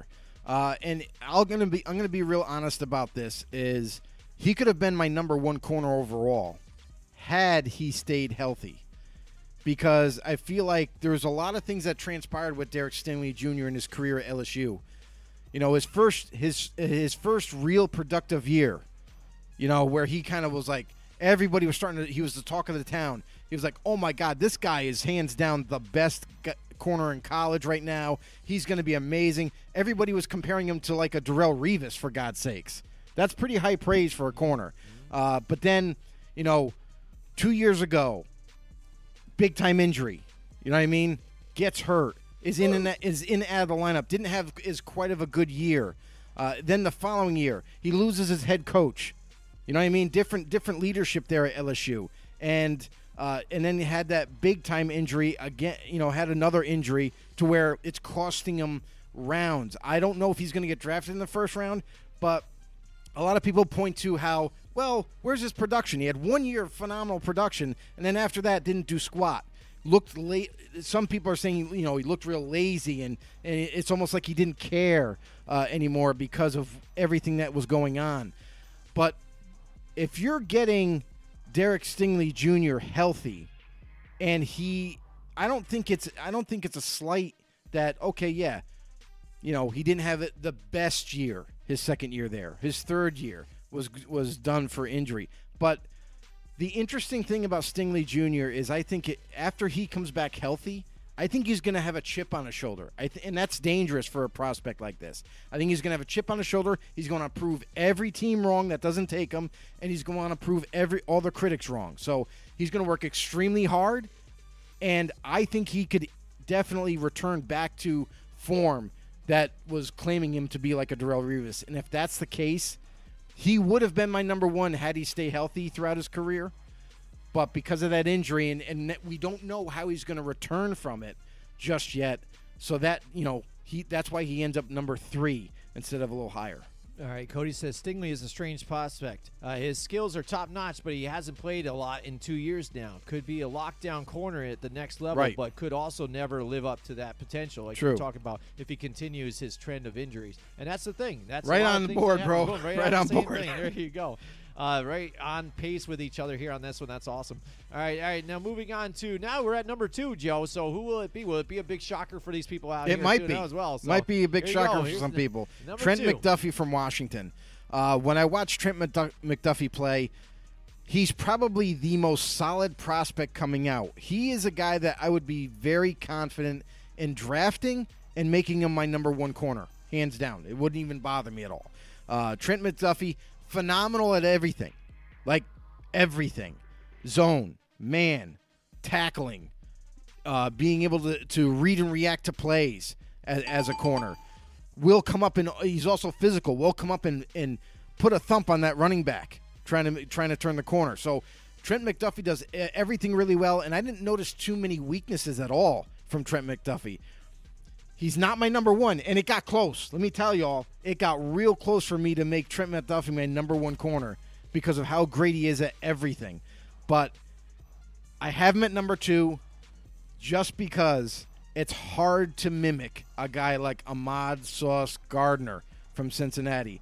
A guy, and we talk about long-limbed corners. This is the epitome of long-limbed corners. And tell me you like love me. this guy is not only really big, and we talked about a couple of guys like Zion McCallum and Tariq Woolen and how their size. Well, Sauce Gardner has that size. He's 6'3", 6'4" range, very long, lean. Definitely, he's seen as the best man-to-man corner coming out. The only problem that I have with Sauce Gardner is change of direction. And that's kind of why I got real close to making McDuffie my number one corner, is because what I noticed on the tape is whenever he goes up against a quick, shifty receiver, he kind of gets lost in the shuffle.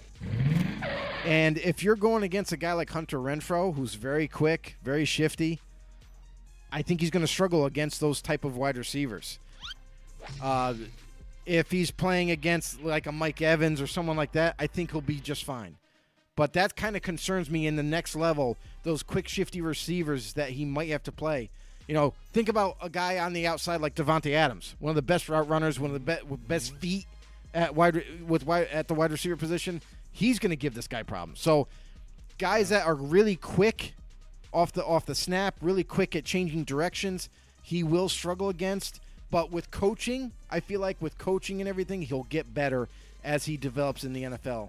Will be that number one corner for you. All right. Brandon says Sauce to ATL, and he's a big Atlanta Falcons fan here. So who knows? That could be, with this first round draft. But let me just say this. A lot of projections are saying that Sauce Gardner doesn't get past the Jets or the Giants.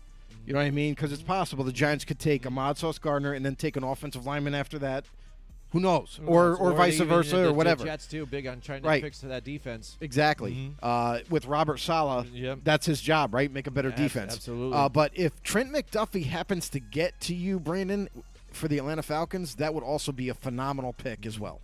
There you go. So let's look at, again, right now, Joe's top 10 cornerbacks in the NFL 2002 NFL draft.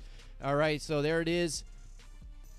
Joe, it's funny because we're going to talk about our friends here at Johnstone Supply, and it's funny because our know-it-alls know us so well that they're bringing up they the brought sponsors. up our sponsors by ourselves. They are talking about our sponsors for us. How great love is that? Tom Leiter with amazing, Johnstone right? Supply. We got Mike Tackett with Mohawk Honda, and he's in Florida even. So it's amazing. But tell us about our friends at Johnstone Supply. I guess we're doing our jobs, right? We're getting the word out there. We're getting the message out They there. may not be near you, but you guys know who they are. We do.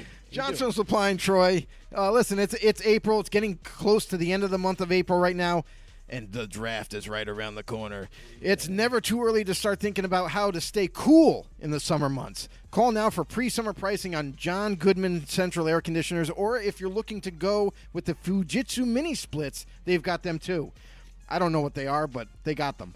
And if you're a homeowner that's mulling your options and want to get hooked up with a local contractor, call Johnstone, and they've got you covered. That's right. They'll help you out. Any questions that you have, they'll help you out right there. And just a reminder, they also have the lowest prices on Milwaukee tools guaranteed.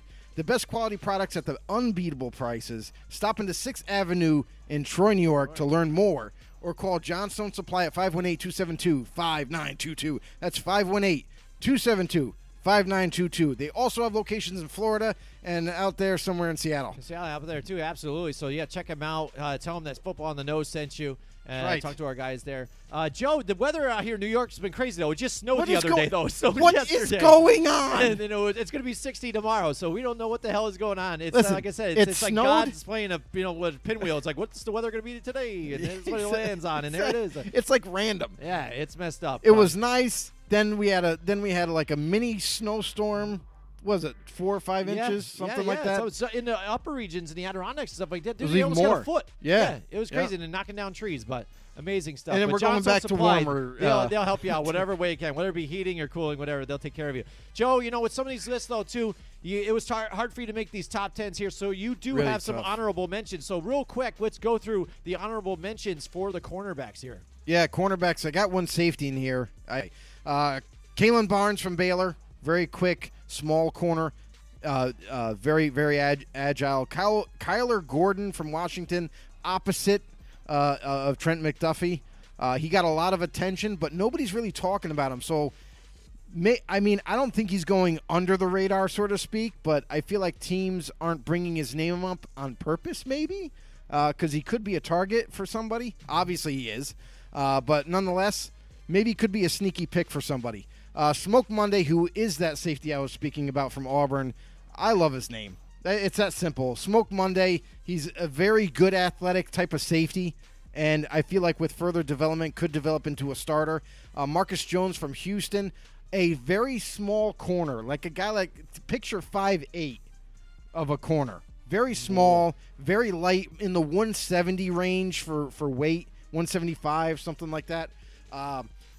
One of the best pure corners in this draft, but because of his size, I don't know how you can utilize him. You know what I mean? And I hate to say that because I never say size matters, but it does in terms of the college football ranks. And him going to the NFL, that's the problem, is because I feel like when he's going to go up against these other receivers, they're going to be so much more physical than him. They're going to be able to push off of him, get a break away from him type of deal. And tackling. What does that mean for tackling? Big type of running back, a big running back or a big receiver. He might struggle in that area. So I have him there as well. And my last one, Cordell Flott from LSU. A guy that's not really getting talked about a lot, but a very solid cornerback prospect. Look for him to get his name called in the middle rounds. All right, that's right. So it is the NFL draft is coming up in just a few days. So we are looking at Joe DeCapita's 2022 NFL Drop 10. Take two. His top 10 prospects lists. Something like that. All right. All right, we're moving on. Let's just move Top on. 10 linebackers. 2 linebacker, swipe it. Number 10, Channing Tindall from Georgia. And just like I mentioned earlier, the Georgia prospects coming out, they were only asked to do like one particular thing for that scheme. So a guy like Channing Tindall, we don't really know what the finished prospect is going to look like. But man, when you look at a linebacker that's full of athleticism, a guy that can run, you know what I mean, very fluidly, but a guy that was seen more as a blitzer. They used him heavily in blitzes. Don't get me wrong, got the job done, but what else can he do? So there's some question marks out there for Tindall. Is he going to be able to cover? We don't know that answer because there's not enough game tape on that. Can he play zone? Can he play man? You know what I mean? Can he diagnose an offensive play, read and react? So there's a lot of question marks with him, but man, you cannot deny the athleticism and the size of this guy. So maybe some team can work with him and develop him even further in the coverage area and see if they can make him a complete linebacker. All right, here moving to your number 9 in your Christian linebackers. Harris from Alabama.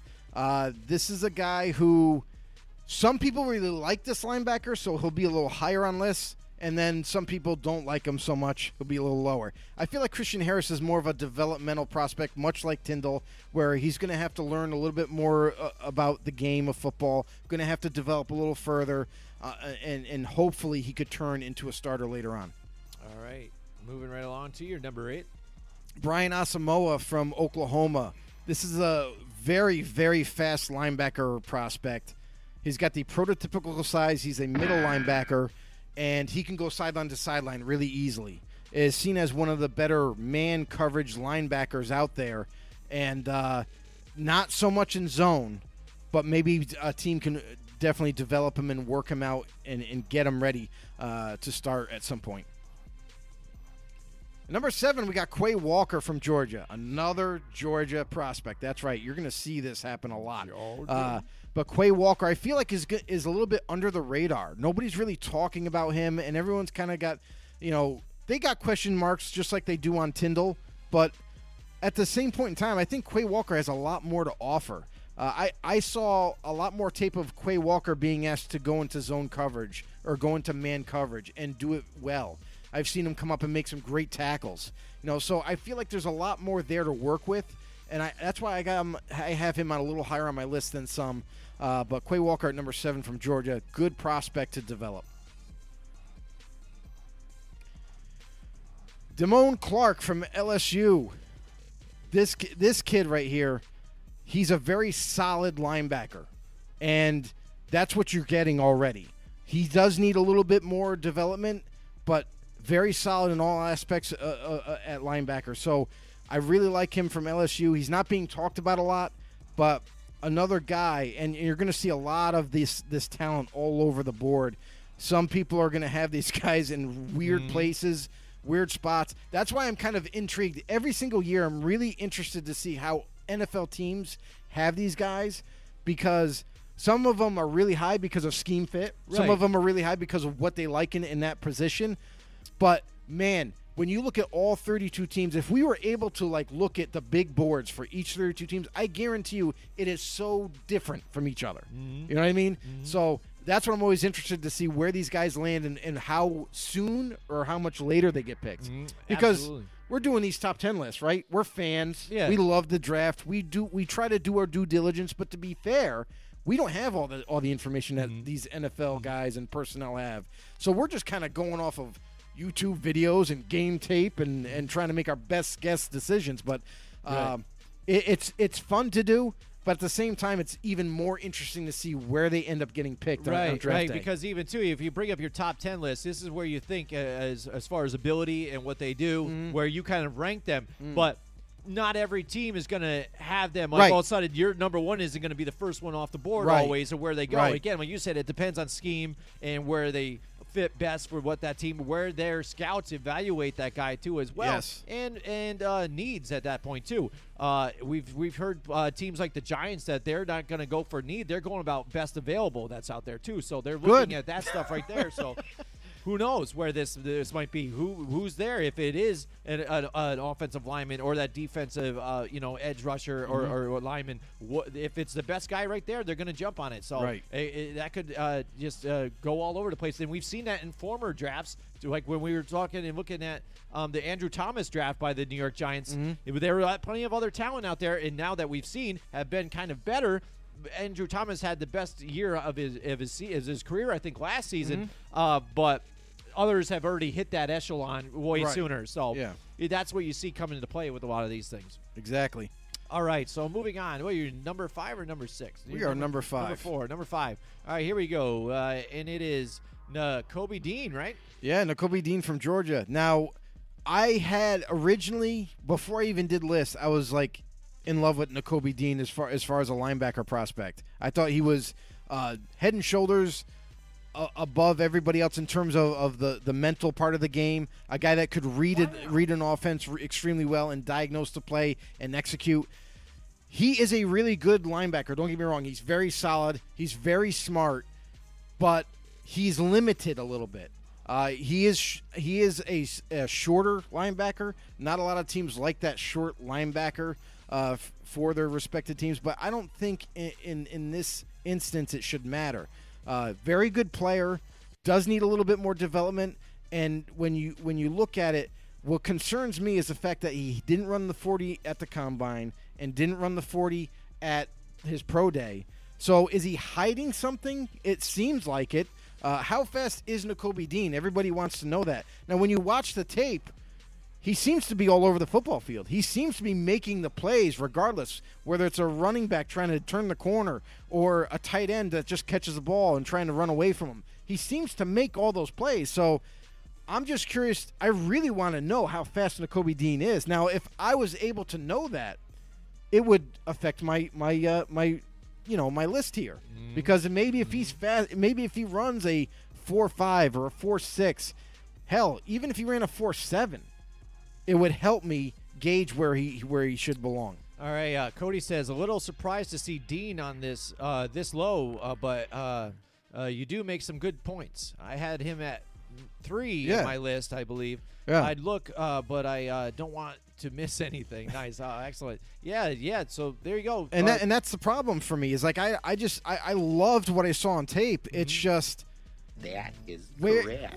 I wanted some confirmation. I wanted to just check that box and say, okay, Dean runs this. Even if it was a 4.7 for crying out loud, it would help me give him, place him a little bit better than that 5. Right. It's almost like you said, if you're not going to do it, maybe you're hiding that you don't want to hurt your draft stock right now. Like you want your draft stock to be what it is now, right? Not get any and worse or something. And if it propelling it right. better. If he expected or his agent or whoever expected him to run a poor 40 time, then this is a smart play. Not going to run the 40 at all. We're going to keep you guessing. Just watch my tape and draft me based off that. So if that's the case, fine.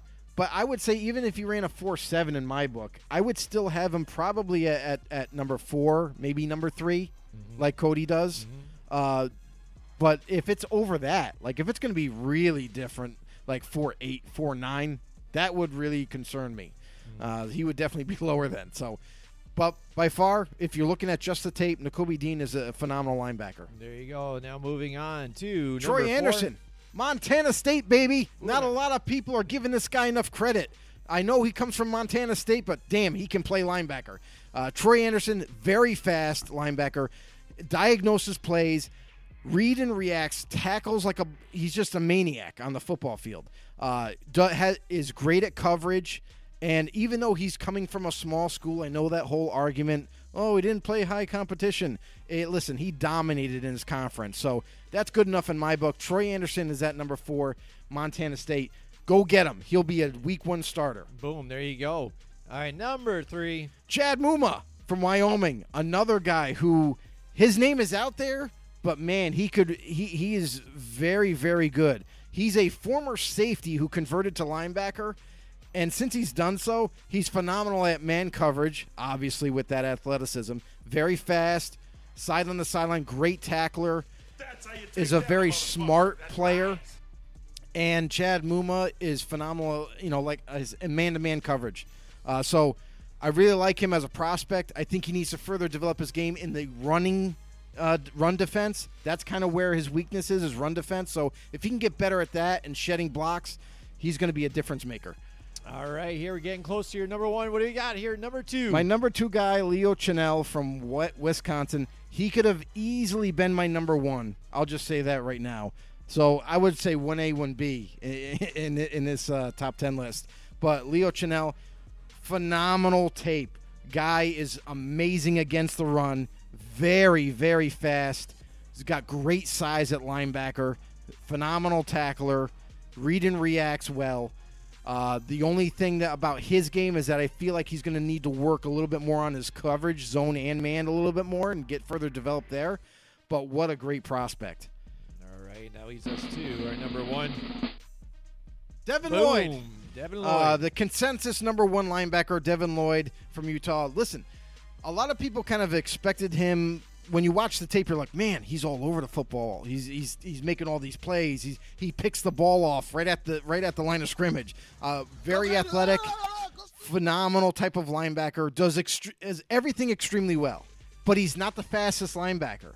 So unlike Leo Chenal, where he's extremely fast, is great against the run, but needs to work on coverage, Devin Lloyd doesn't need to work on anything. He's great against the run. He's great in coverage, but he's not super fast. So, but still, he does everything extremely well. So that I have him as my number 1 linebacker. All right. What does Cody have to say? Cody says, I love Muma. I love Muma. Muma. It's like that, what the Wakanda chants when they're in, was it Infinity War? They're like, Muma. All right, here we go. At the next level, you can teach a lot, but you can't teach instincts. He led the FBS in tackles last season, and anyone who knows me knows I love a linebacker who flies all over the field, similar to how Blake Martinez was in almost all of his seasons with the Packers.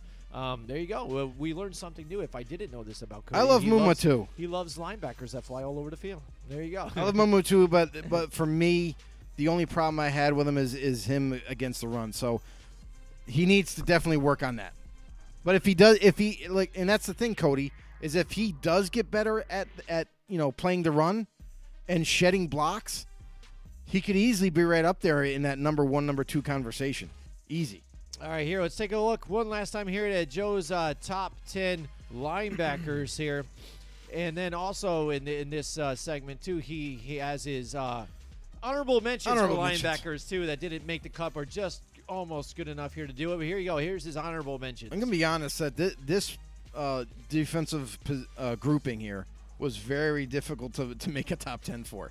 But Malcolm Rodriguez from Oklahoma State, another linebacker that's kind of not your prototypical size, but, man, a guy that is fast, sideline-to-sideline type of linebacker, a guy good in coverage, but still needs further development. Darian Beavers from Cincinnati, linebacker who definitely has a size. He's like 6'4", 255 pounds, big-time middle linebacker, but needs a lot more development in his game. JoJo Domann might surprise some people when he does get drafted from Nebraska. He's a solid prospect, but again, a lot of these guys are still going to need a little bit more development. Boye Mafe, I was supposed to say. Boye Mafe from Minnesota. He was seen as one of these pass rushing prospects, like defensive end / outside linebacker. He has pass rushing technique, but in order for him to go up to the next level, I don't think he can play D-end. He could maybe play 3-4 edge. I don't think he can play 4-3 outside linebacker. It's possible, but he definitely needs to further develop his coverage skills in order to do so. And last but not least, Balin Spector from Clemson. Another really good prospect to further develop, could be a starter at some point down the road. All right, here, moving on now to your final list here. The one that I think a lot of people are intrigued to see because you moved not only because there's a lot of edge rushers people are talking about that are, the top guys. There's a lot of debate amongst that. But you mixed the linemen along with the edge rushers here on top of this one. So this list, I think, is going to be especially intriguing. Yeah. But then also the honorable mentions, the guys that are going to be left out are going to be pretty. They're pretty I think good. There might be some people with debate on some of them. Yeah, they're pretty good for sure. But linebackers, they did the same way because you got your middle and you got your outside, and then sometimes you got linebackers that are like kind of like tweeners, so they're going to fit into more of like that 3-4 edge type of defensive scheme. So it'll be interesting to say the least. All right, here. So let's get to it, Joe. Looking at your number 10. Number 10. What does Cody say? I'm super curious to see where Jordan Davis is ranked with the big talent at the edge position. Yeah. All right, well, here we go. We're cracking it down. It's number 10, Joe. We'll give it to him. DeMarvin Leal from Texas A&M. This was a player that was seen as one of these. He was in that argument of being maybe number 1 at D tackle or maybe number 2. But DeMarvin Leal is still a really solid prospect out there. He plays good against the run, has good pass rush moves, has a good pass rush. But the only problem with DeMarvin Leal is that a lot of people now are starting to look at him and as a more like a balanced type of defensive tackle. Doesn't do anything extremely well. Like doesn't jump off the page at pass rushing or plays, just crazy run defense. But he's more of a balanced D tackle. So a team that gets him is going to get a guy that's very solid in both aspects of the game. Is going to be definitely a 3-down player, whoever ends up drafting him. All right, here, going into your number 9th here. Here we go, 9. George Karlaftis. One of my favorite players in this draft, a guy that has only really played 1 year of college ball. He came over from Greece, his whole family moved from Greece and got introduced to the American football sport that we all love. And he himself just fell in love with it and started to make a name for himself, cracked the starting lineup, had a tremendous season at defensive end. A guy that has extremely, and I mean, you look at him, you're like, oh, is he strong enough? No, he's extremely strong. He's like got Greek god strength for crying out loud. Has good pass rush moves, not great, but that can be coached up. That can be worked on. Is fast to turn the corner. A guy that if you're looking to bring in on a rotational, type of a pass rusher that you can rotate into your defense and also further and develop him even greater. He could be an amazing prospect for a team. I will massacre you. There you go. It could happen. He's going to massacre quarterbacks. Yeah, absolutely. Here you go. Now, number 8 on the list. Arnold Ebiketie from Penn State. Now, he's a raw athlete, don't get me wrong, but he's kind of like this tweener. He's one of those kind of tweeners where some people are going to view him as a defensive end, some people are going to view him as an outside 3-4 linebacker, or maybe even just an outside linebacker, because he is so fast for his size. He is tremendously athletic. Now, Penn State used him a lot on just rushing the quarterback. Not a ton in pass coverage, but the little bit of tape that I saw from him, I liked what I saw, and that's why he ends up number 8 here. Definitely needs to be further developed, but he is a solid prospect nonetheless. All right, Cody says, I'm a big fan of Karlaftis. Yeah, that's what it is, right? Karlaftis. I keep screwing it up. All right, now I know it's early to say, but he gives me some J.J. Watt vibes and his natural ability to make an impact in both the run and the pass. It's possible, but then again, he's one of those guys that just needs to be further developed. Like, he's not going to be J.J. Watt right now, and I don't know if he'll ever be a J.J. Watt, to be honest. But he'll be a really, really solid player. All right, now we're looking at your number 7 here, Joe. Devontae Wyatt, D-tackle from Georgia. Yes, the counterpart to Jordan Davis. Devontae Wyatt at number 7. I really like his get-off from the snap. He's super quick, super agile for his size. He's like 320 or so. But, man, has great pass rush moves. He's a guy that can do a lot for you at that D-tackle position. He can play the run. He can pass rush. So he's a good prospect to draft, and he could be your day one starter if you're desperate at D-tackle. All right, here we're getting closer to that top 5. We are getting closer. It's number 6 here. I don't see Jordan Davis yet. Not yet. That's good for Cody, I guess. Jermaine Johnson from Florida State. Now, Jermaine Johnson, again, is one of these guys that he can definitely put his hand in the dirt and play DN in the 4-3 defense. He could even stand up in a 3-4 edge linebacking position and rush off the edge.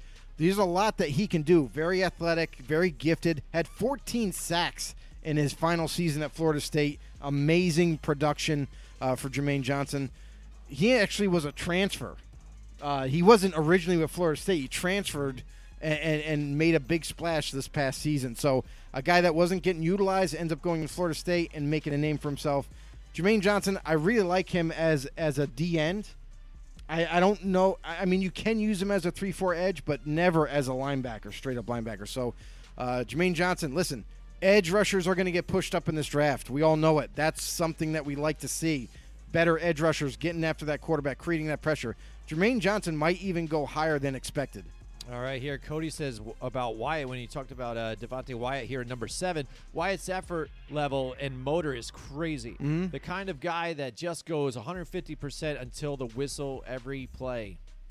And that's big for a lot of these teams, too, that need somebody like that. Yeah. We've seen guys that are just give it all out there, for every single play, until Right. they're even gassed. I mean, even JPP, when he had that athleticism, he just ran strictly on athleticism. It wasn't Crazy. even just, football knowledge here and there. Right. He got into the game kind of late for him, Yes. wasn't until high school until Yep. he got noticed, was an athlete, jumped into football. Yep. And he's one of those guys that could rush the passer, but then all of a sudden you see him turn around and go and make the tackle after the play had already gone by insane, him. insane. So he's turned around and made that play, too, to get that tackle. So stuff like that, you want to see guys work 110 or 150%. And that's the thing, too, Cody, about guys like Wyatt. You can just tell by watching the tape that he just absolutely adores and loves football. He loves the game. He loves to play it. And those are the guys that I want on my football team. I mean, I'll take a guy like that absolutely loves football and is willing to put the work in right over a guy that may be a high-profile name. But we got questions of his work ethic. We got questions of him if he really loves football. Mm-hmm. I'm happy when I'm playing. There you go. And now we're into your top Cracking five. the top five here. The top five. Here we go. Number Travis 5. Jones from Connecticut, a.k.a. UConn. But Travis Jones, a D tackle coming out in this year's draft where his stock is just flying up boards right now. And there's a reason for it. Travis Jones is a very athletic D tackle who just attacks the pocket. He creates pressure every single snap. He's great against the run. He's great at pass rushing, kind of like Wyatt with a nonstop motor. I like Wyatt and Jones. They're pretty close to each other. But Travis Jones, I like his size right now. And that's why he kind of got the edge for me. But Travis Jones from UConn, kind of a prospect that's kind of going under the radar into the draft, but not on some teams' boards. They really like him as well. He's at 5. All right, here, number 4. Number 4. Cody's been waiting for this. Jordan Davis. Just made the list. From Georgia. He is number 4. And here's what I'll say about Jordan Davis. Phenomenal athlete for a guy his size. 350, 360. Guy's like gigantic, a gigantic human being. His game tape shows a very disruptive D tackle, right? We've all seen that part of his game. Great against the run. Correct. Not phenomenal at getting a pass rush, though. He does get double teamed a lot, and he fights through it pretty well. But you don't see a whole lot of sacks from him. And not to say that he's any less of a prospect. He's a great prospect to have. A guy that large that can move around like that, who is that fast, that quick, that agile. But the problem for me, and the reason why he's not higher on this list, is his size. Not guys that are usually 350 and up that get drafted typically don't amount to much of anything in the NFL, because when you're on that football field for a long amount of time, I question his conditioning. Because if you watch these Georgia games, a lot of times on third downs, he's out of there. He's taking a break. He comes in a few plays later. Then he comes back out again. So to me, I kind of question his conditioning. I don't know.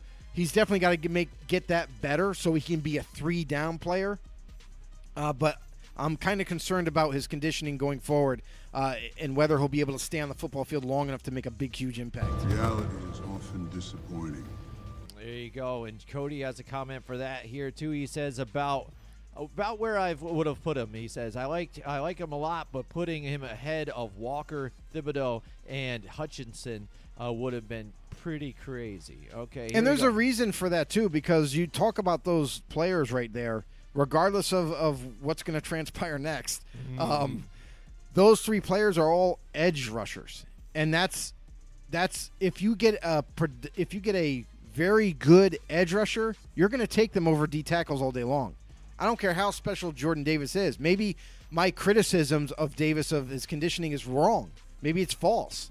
We don't know that yet until we see like training camp and see preseason games, like how long he stays out there. We don't know that part. But the part that we do know for a fact is that edge rushers get pushed over D tackles quite often because they are that more impactful in games. So that's why he's at number 4 for me. Number 3. All right, here we go. It's going to be tough. Now, where do you think some of these guys are going to go? I know Cody has ranked some of these guys higher. Is he surprised where Hutchinson might be, Thibodeau, Walker? He might be. It's these top 3 He's right here. probably going to be. So let's see. All right, here it is. Number 3. Kayvon Thibodeau. And to be honest with you, Kayvon Thibodeau is a phenomenal prospect. I'm not trying to slight him in any way. That's why he's at 3. But Kayvon Thibodeau, amazing pass rusher, amazing get off. Like, he can literally just beat you with his legs and his size to get around, much like a Jason Pierre-Paul in a sense. He's got that kind of body where he's kind of got long limbs. He's very athletic, long, tall type of player. Definitely going to make an impact for somebody. But the problem is that he has question marks coming into this draft, and that's got to be concerning to some teams. What kind of a football player are you getting? And we brought this up earlier. Are you getting a football player that loves football, that really wants to put the work in, wants to be the best, wants to be there for his team?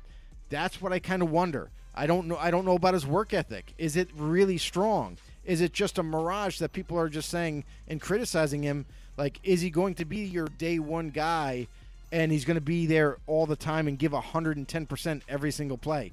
That's where the question marks are, and we don't know if – and those questions won't be answered until somebody drafts him and gives him a shot. Listen, you look at a guy like Jadeveon Clowney, number 1 overall pick, right?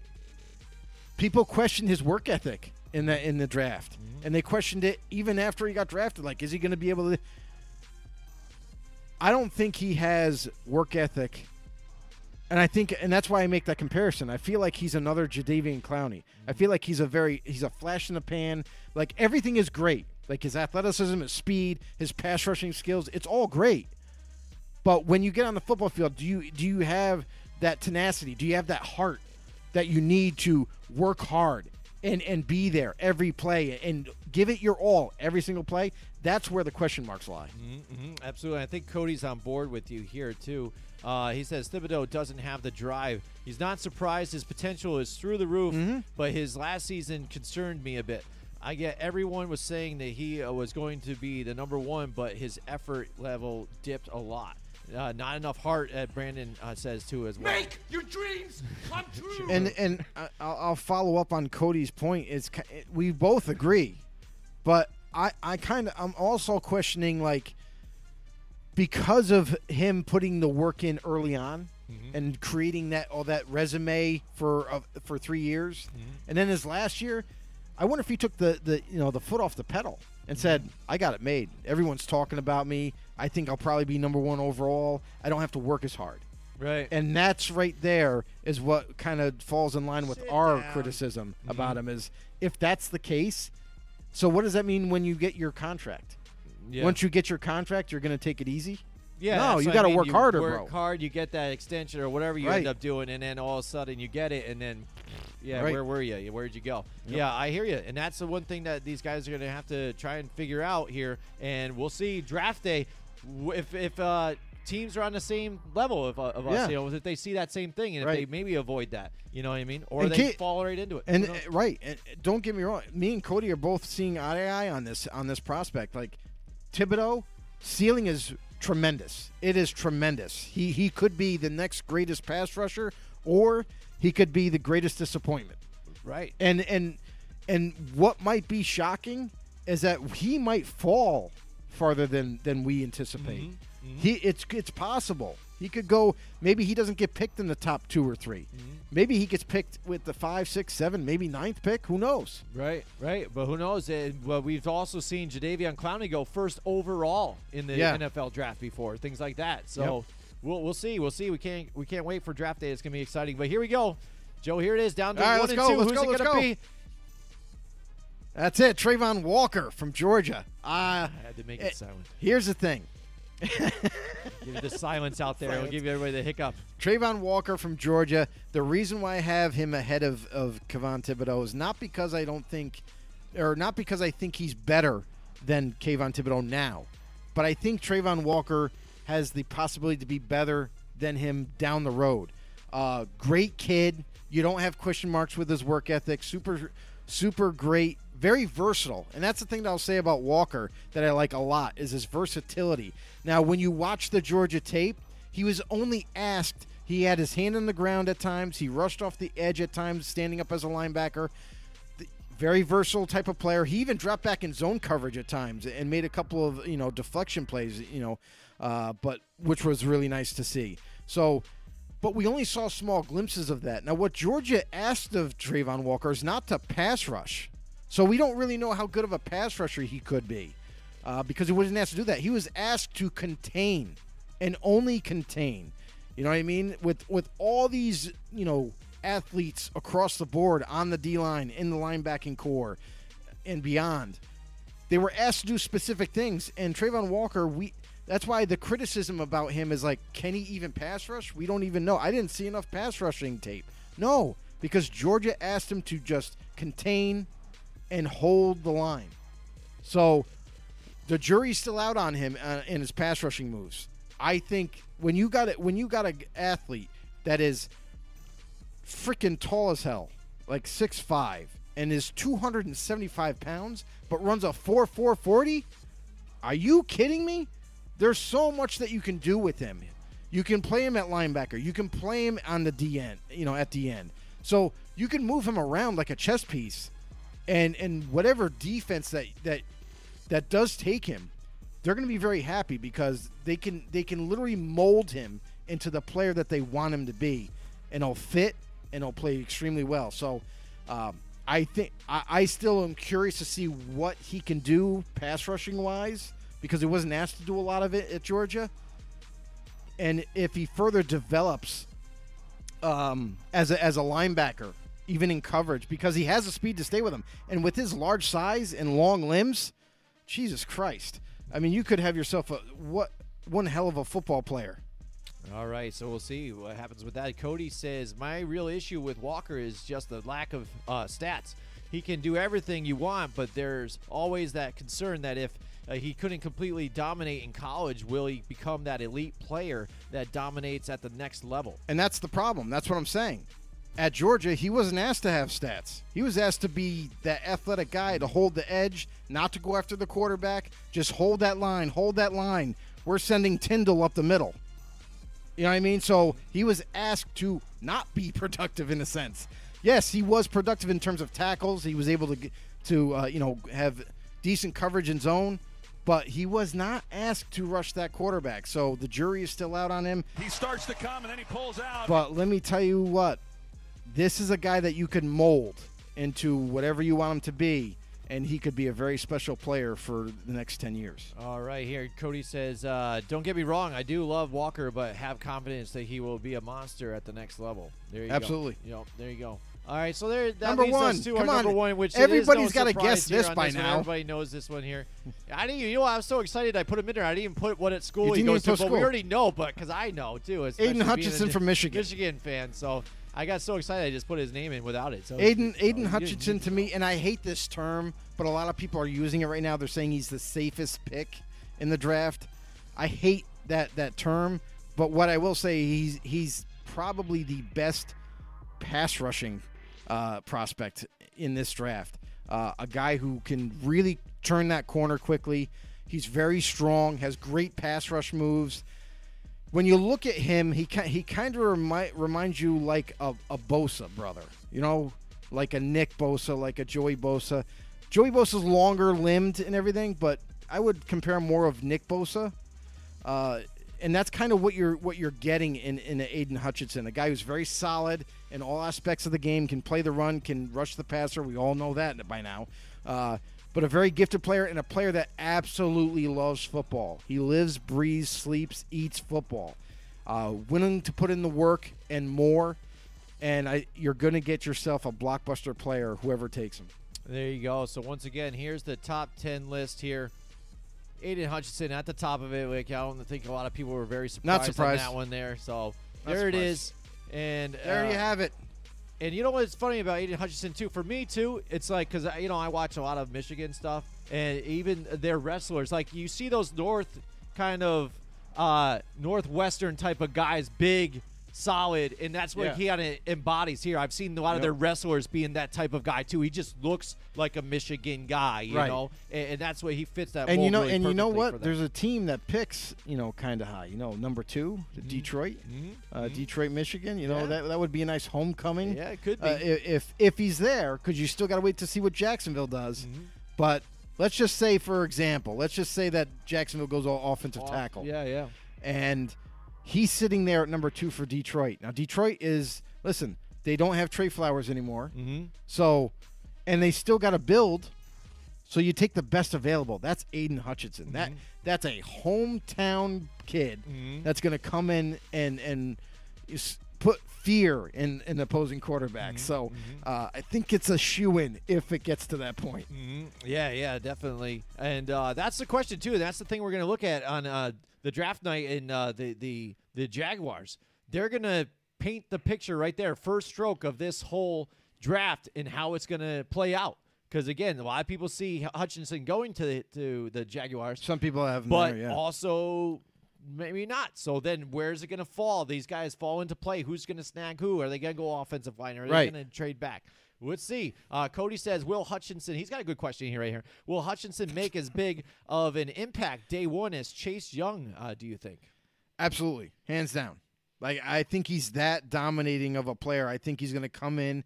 He's going to definitely command protection. People are going to have to be aware of Aiden Hutchinson. Now, I know there's going to be teams early on that are just going to be like, let's see what our tackle can do against him. Leave him by himself. Let him block him. But I think that's going to be a mistake really, really quickly. So really early in the beginning of the season, and then teams are going to adjust and be like, wait, put a tight end over there, chip a running back off his edge. You know what I mean? Let's just put 2 linemen over there. That'll be better. Yeah. But yeah, I do think he's going to have that much of an impact. I think he's going to be that type of player, which is why I have him being picked so high. Jacksonville Jaguars, yes. Jim just said that they're the wild card right now because they could go anywhere. They're not going to be as transparent as the last regime was. I understand they are picking 1 overall, so yeah, okay, obviously they can go in any direction. Yeah, we get that. But the smartest pick is not taking an edge rusher. Because you just drafted Trevor Lawrence, you need to revamp that offensive line. And what better way is to take one of these great offensive tackles at number 1 overall. That's what I think they should do. Just going to leave it out there, let it marinate. But if you want to hear more about the first round and mine and Jim's picks, that's going to be happening next week, right before draft night. Wednesday night, it's going to be the day before the draft actually hits. We're going to give you our first round mock draft. We've done this, I think we only did it one other year. Yeah, I think we just started doing it. I think, yeah, last year. Yeah.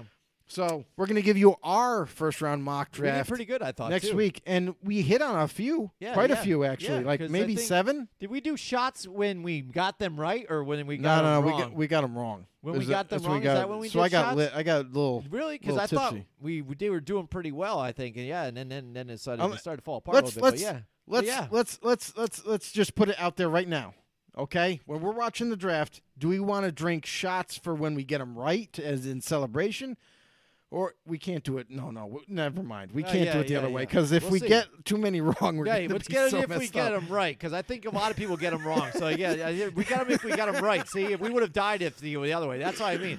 But we still did we did 7 or 8 shots. I thought we did fairly well. I think we had at least And some of them, we tried 10. to decide on whether that team got them. Because the Patriots, we saw Mac Jones go to the Patriots, and they didn't get him in that position, but they still went to the Patriots back in like 20th or wherever. But that doesn't count. It's about where he gets picked. I guess. But yeah, we'll see what happens. Actually, no, we didn't. We had him 3rd overall with the Niners, which the Niners missed out on that. All right, so Joe, before we wrap it up here too, let's just take a look at your honorable mentions for the defensive line quick here too, and just take a look at the guys that just missed the cut. That's offensive line. Oh, whoops. Oh, sorry. Maybe I didn't put one on there. You didn't make one then, did you? I did. You did? Yep. I don't know where the hell I put it then. Sorry. You guys don't get it. I think it was only 2 people, though, so never mind. You don't need to see it. It was 5. Whatever, then. All right. So, like Joe said, next Wednesday, it's the show before the draft. It's going to be a lot of fun. First round mock draft. We're going to have all kinds of other stuff for you guys. More stuff to talk about. Maybe something happens with the Debo thing. Maybe some of the other guys we will know. But make sure either way, if you guys have also, real quick, I just want to say this too. A lot of people out there, listen, Stephon Gilmore just got signed to the Colts, everybody. I know that's something that kind of no one's really talking about, but that's a big deal. For Gilmore to go over to Colts, that's really going to help out that defense, and that defense already is really good. So that's going to be interesting to see how the Colts end up. And on top of that, there's quite a few really, really good big name free agents out there that I feel like teams are not going to sign them just yet. They're going to wait till after the draft and reassess what they need. Because in the draft, there's a lot of receiving talent. So if you need a receiver, you're in good hands. It's like Allstate. Yeah. You know what I mean? Just just go ahead and wait for your opportunity to strike. And just like a lot of these prospects too, like D linemen, really super deep. Linebackers are deep-ish. I don't know how deep you would consider them. They're not like the receivers. They're not like the D linemen. But cornerbacks are really deep. So if you need cornerback help, this is the draft to do it. Offensive line, another deep position, which I know a lot of teams are in need of right now. And then quarterbacks, obviously not so much. Running backs are definitely really deep as well. And tight ends. Tight ends, I feel like, is really deep too. So if you need a tight end, this is the draft to draft one as well. But all in all, listen, we're gonna have a boatload of fun come draft night. We're gonna meet up somewhere. Is that what we're gonna do? Yeah, we're gonna meet up somewhere. We're gonna meet up at KDO Burns. KDO Burns. I'm gonna be there a little later because, again, like I said, conflicting times with my wife with her job. But I get that. I will meet up with you guys there. We're gonna watch it there. We're gonna have a lot of fun. Listen, guys, if you want to get out and you want to go out and watch the draft, it is really fun. Go to KDO Burns in Schenectady if you're in the local area in the capital region. That's where we'll be. Come stop by, say hello to us. Listen, we're gonna chat up the draft the whole time we're there. We're gonna have some drinks, have some great food at KDO Burns, and watch the draft. Let's see what kind of surprises. Listen, we already know that's gonna happen, right? There's gonna be at least one big time surprise, whether it be a pick too early in our eyes, or a pick later, or why is this guy sliding, or a trade that happens to happen. It's going to be really exciting. It's always a blast. All right. We'll see you guys next time. Join us next week from 8 till 10 Wednesday night for more Football on the Know with Jim and Joe.